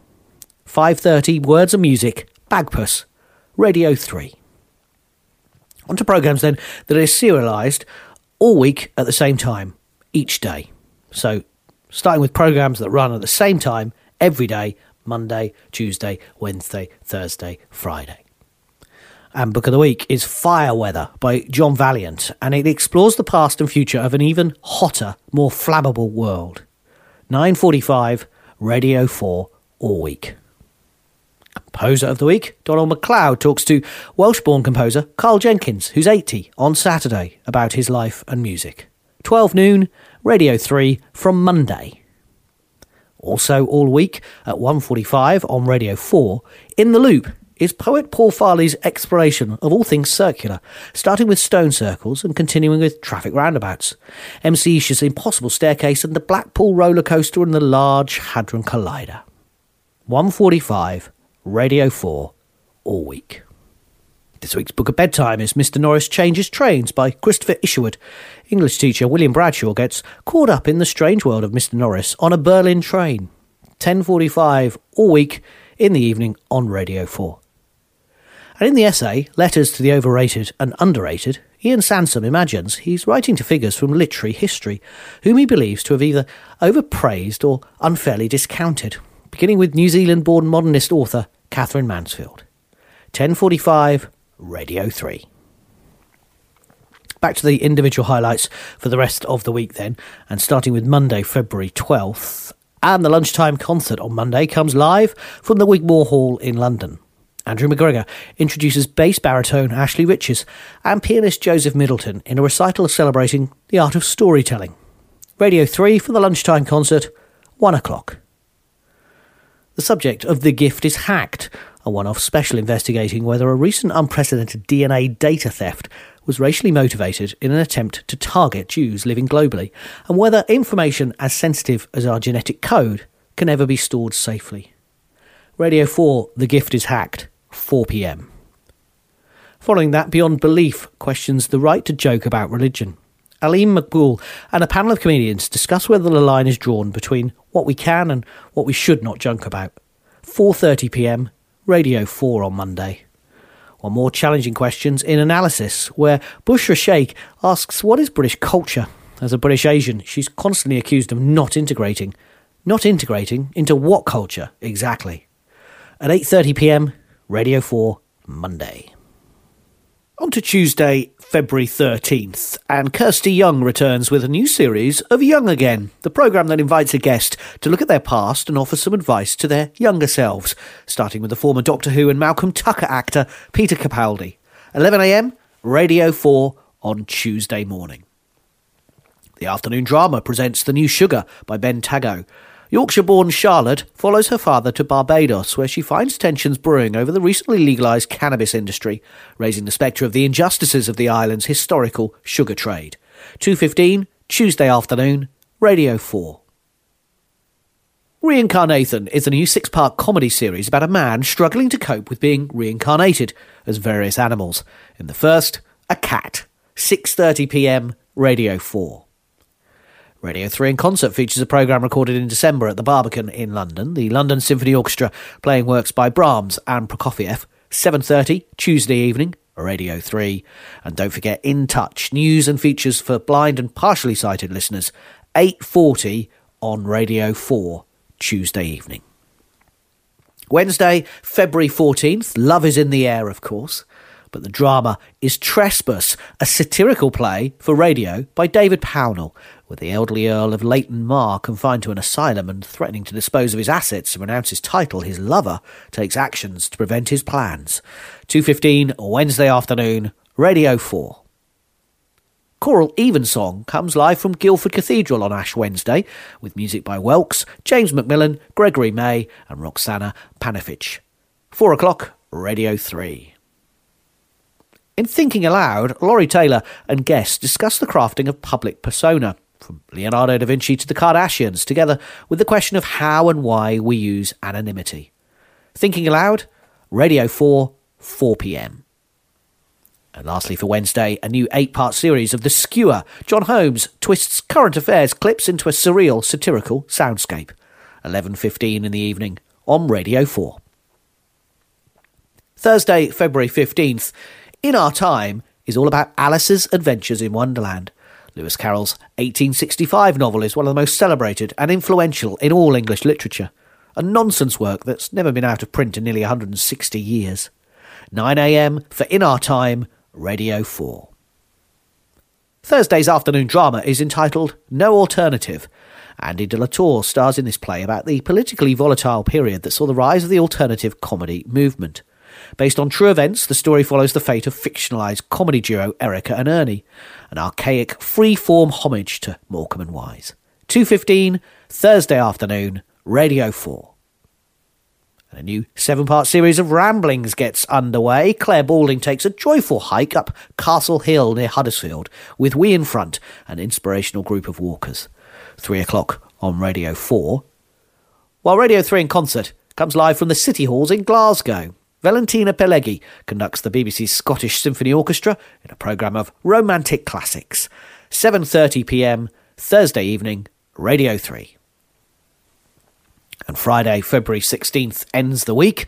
Athena Kugbleno, Magnifying Glass, a stand-up comedy special in which Athena examines what it means to be upwardly mobile, and if the rigid way British society views class is in need of a rethink. 11 in the morning, Radio 4, Friday. Dr. Gwen Adshead is a forensic psychiatrist working with the UK's most violent offenders. In Heart and Soul, she reflects on her faith and the part it plays in her work. 11:30, BBC World Service, Friday morning. Love and Other Lies is the title of a new 5-part drama. When an online flirtation turns bad, Josie goes from being titillated to terrified.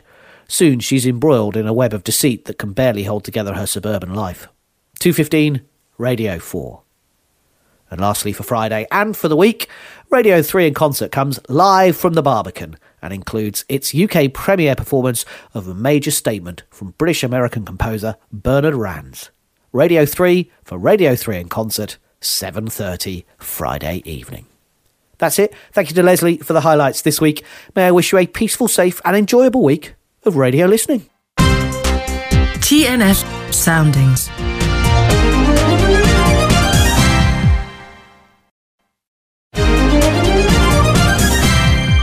TNF Soundings. Features from across the UK. Hello, this is Helen from Wharfdale Talking News with Val's selection of audio-described TV programmes starting Saturday the 10th to Friday the 16th of February 2024. So let's see what we can find that might interest you this week. We start with Saturday the 10th of February. In John and Lisa's Food Trip Down Under at 11:40am on ITV1, the couple sample potato dosa at a market. Nick and Dougie cook a rack of Scottish lamb in The Great Food Guys at 11:30 this morning on BBC One. 4 more contenders take on another set of events against the mighty gladiators at 5:50pm on BBC One. Find out who will be unmasked tonight after the 5 surviving celebrities take to the stage in The Masked Singer on ITV1 at 7:15pm.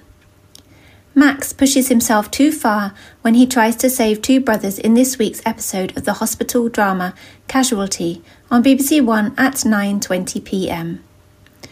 The period romantic drama Atonement, starring Keira Knightley and James McAvoy, is tonight's film on BBC Three at 9:45pm.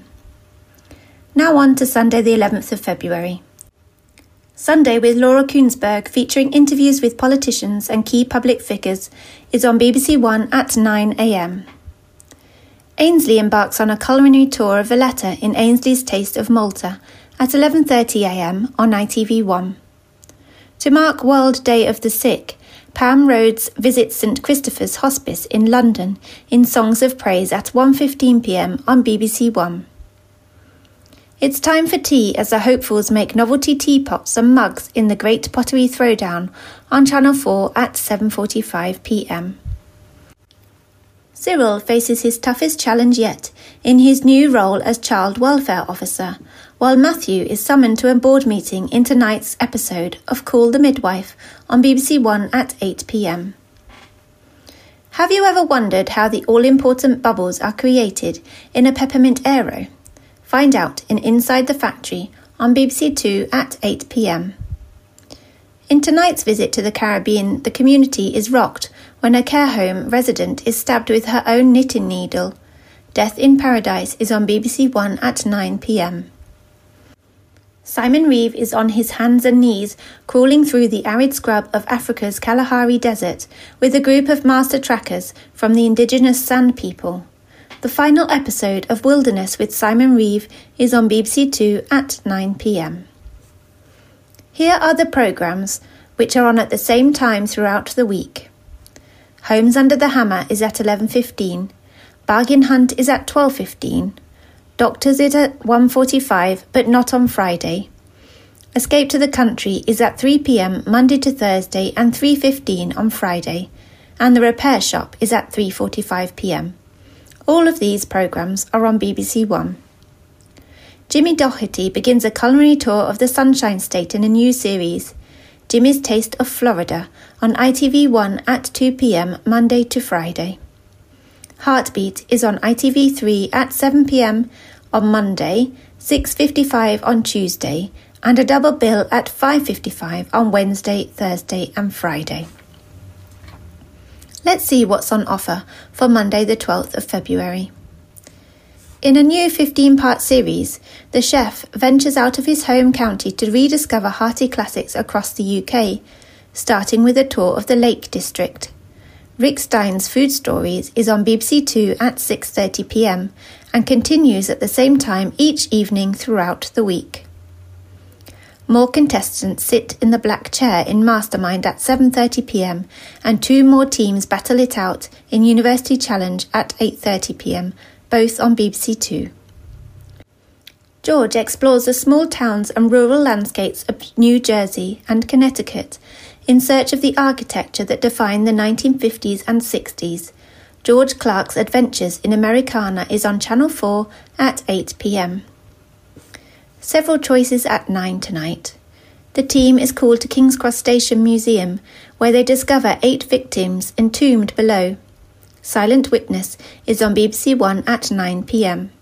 Part 2 is at the same time tomorrow. The story of the Space Shuttle Columbia disaster, featuring contributions from NASA staff and the astronauts' families, is the subject of the first episode of the 3-part documentary The Space Shuttle That Fell to Earth on BBC Two at 9pm. Avon and Somerset Police's Professional Standards Department investigate allegations of sexual misconduct made against police officers. The final episode of the documentary series To Catch a Copper is on Channel 4 at 9. Moving on to Tuesday the 13th of February. Dave and Si make a return trip to Scotland, this time to Dumfries and Galloway in The Hairy Bikers Go West on BBC Two at 7pm. With most of the teachers away on an inset day, Libby leads Year 11 as they run riot around the school in tonight's episode of Waterloo Road on BBC One at 8. Barnaby and Jones investigate when a nun is strangled to death. Midsummer Murders is on ITV3 at 8 p.m. Three Choices at 9 tonight. Nikki tries to identify the last of the remaining bodies in the final episode of the current series of Silent Witness on BBC One at 9 p.m. The remarkable story of the tennis star's fall from grace continues in Boris Becker, The Rise and Fall on ITV1 at 9 p.m. There's hope for anyone looking for a relationship later in life, as 90-year-old Army veteran Ronald woos a 91-year-old widow. Find out how they get on in First Dates, Be My Valentine on Channel 4 at 9 p.m. A Turkish cartel tells the Kinsellas that they are obliged to pay a sizable debt in the first episode of a new series of the crime drama Kin on BBC One at 10:40 p.m. On to Wednesday the 14th of February. A battered old kitchen table and a scuffed pair of giant clown shoes are among the items brought in for the attention of the experts in the repair shop on BBC One at 8 tonight. Bill Bailey hosts as 8 aspiring actors are mentored over 6 weeks, working on the sets of some of the UK's best-loved dramas, starting with the set of EastEnders. The reality series Bring the Drama is on BBC Two at 9 p.m. As Waterside braces itself for another flood, Jo finally uncovers the answer she's been searching for, but the truth is set to change everything. The final episode of After the Flood is on ITV1 at 9 p.m. When Alice and Jack meet, they form a powerful, seemingly unbreakable connection. But a trauma from Alice's past leads her to reject Jack in the first episode of this 6-part drama series. Alice and Jack is on Channel 4 at 9 p.m. Part 2 is at the same time tomorrow. An American movie star bumps into a humble London bookshop owner and they embark on an unlikely affair. The romantic comedy Notting Hill, starring Julia Roberts and Hugh Grant, is the late film on ITV1 at 10:45 p.m. Now for Thursday the 15th of February. More entrepreneurs pitch their money-making ideas in Dragon's Den on BBC One at 8 p.m. The staff at Wood Green Pets Charity are back to find new homes for more abandoned canines. The Doghouse is on Channel 4 at 8 p.m. Jack is asked to help a professional athlete facing a doping accusation in the drama Darby and Joan on the Drama Channel at 8 p.m. Will ends up battered and bruised in the middle of nowhere and is taken in by a local policeman. Geordie is called to collect him, but they soon find themselves caught up in a tragic murder. The final episode of the current series of Grantchester is on ITV1 at 9 p.m. Now a father and happily married, Jack receives an unexpected call that turns his life upside down. The second part of the romantic drama Alice and Jack is on Channel 4 at 9. Fiona Bruce invites a panel of politicians and other guests in Lancaster to answer questions from an invited audience. Question Time is on BBC One at 10:40 p.m. Finally, we come to Friday the 16th of February. Lady Felicia asked a sleuthing cleric to help prove that a convicted serial killer didn't kill her goddaughter. Father Brown is on BBC One at 1:45 p.m. It's Valentine's Day, and the Jessops attempt to expose Paul's secret admirer, while Robin prepares to propose to Cherry. The sitcom Here We Go is on BBC One at 8 p.m. In Manchester, a couple attempt to add a modernist glass extension to their Victorian property.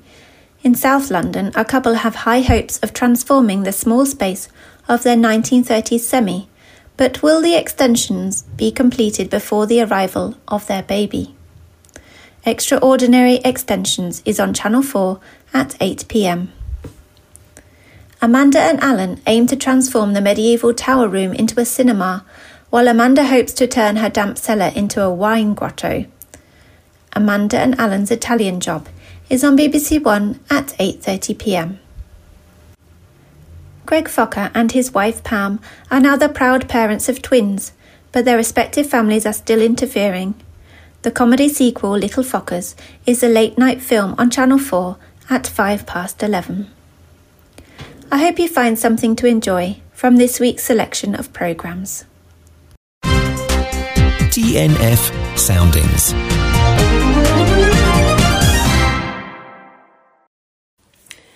Well, listeners, that's all for this week. Thanks again to everyone involved in putting this edition together. We also thank the local papers, mainly the Standard, the Chronicle and the Leader, and especially their online news articles, which are a useful source for the stories we bring you each week. We all hope you enjoyed this issue and that you all found something of interest in this recording. We'll be here again next week, and as always, we look forward to reading for you once more. Until then, goodbye.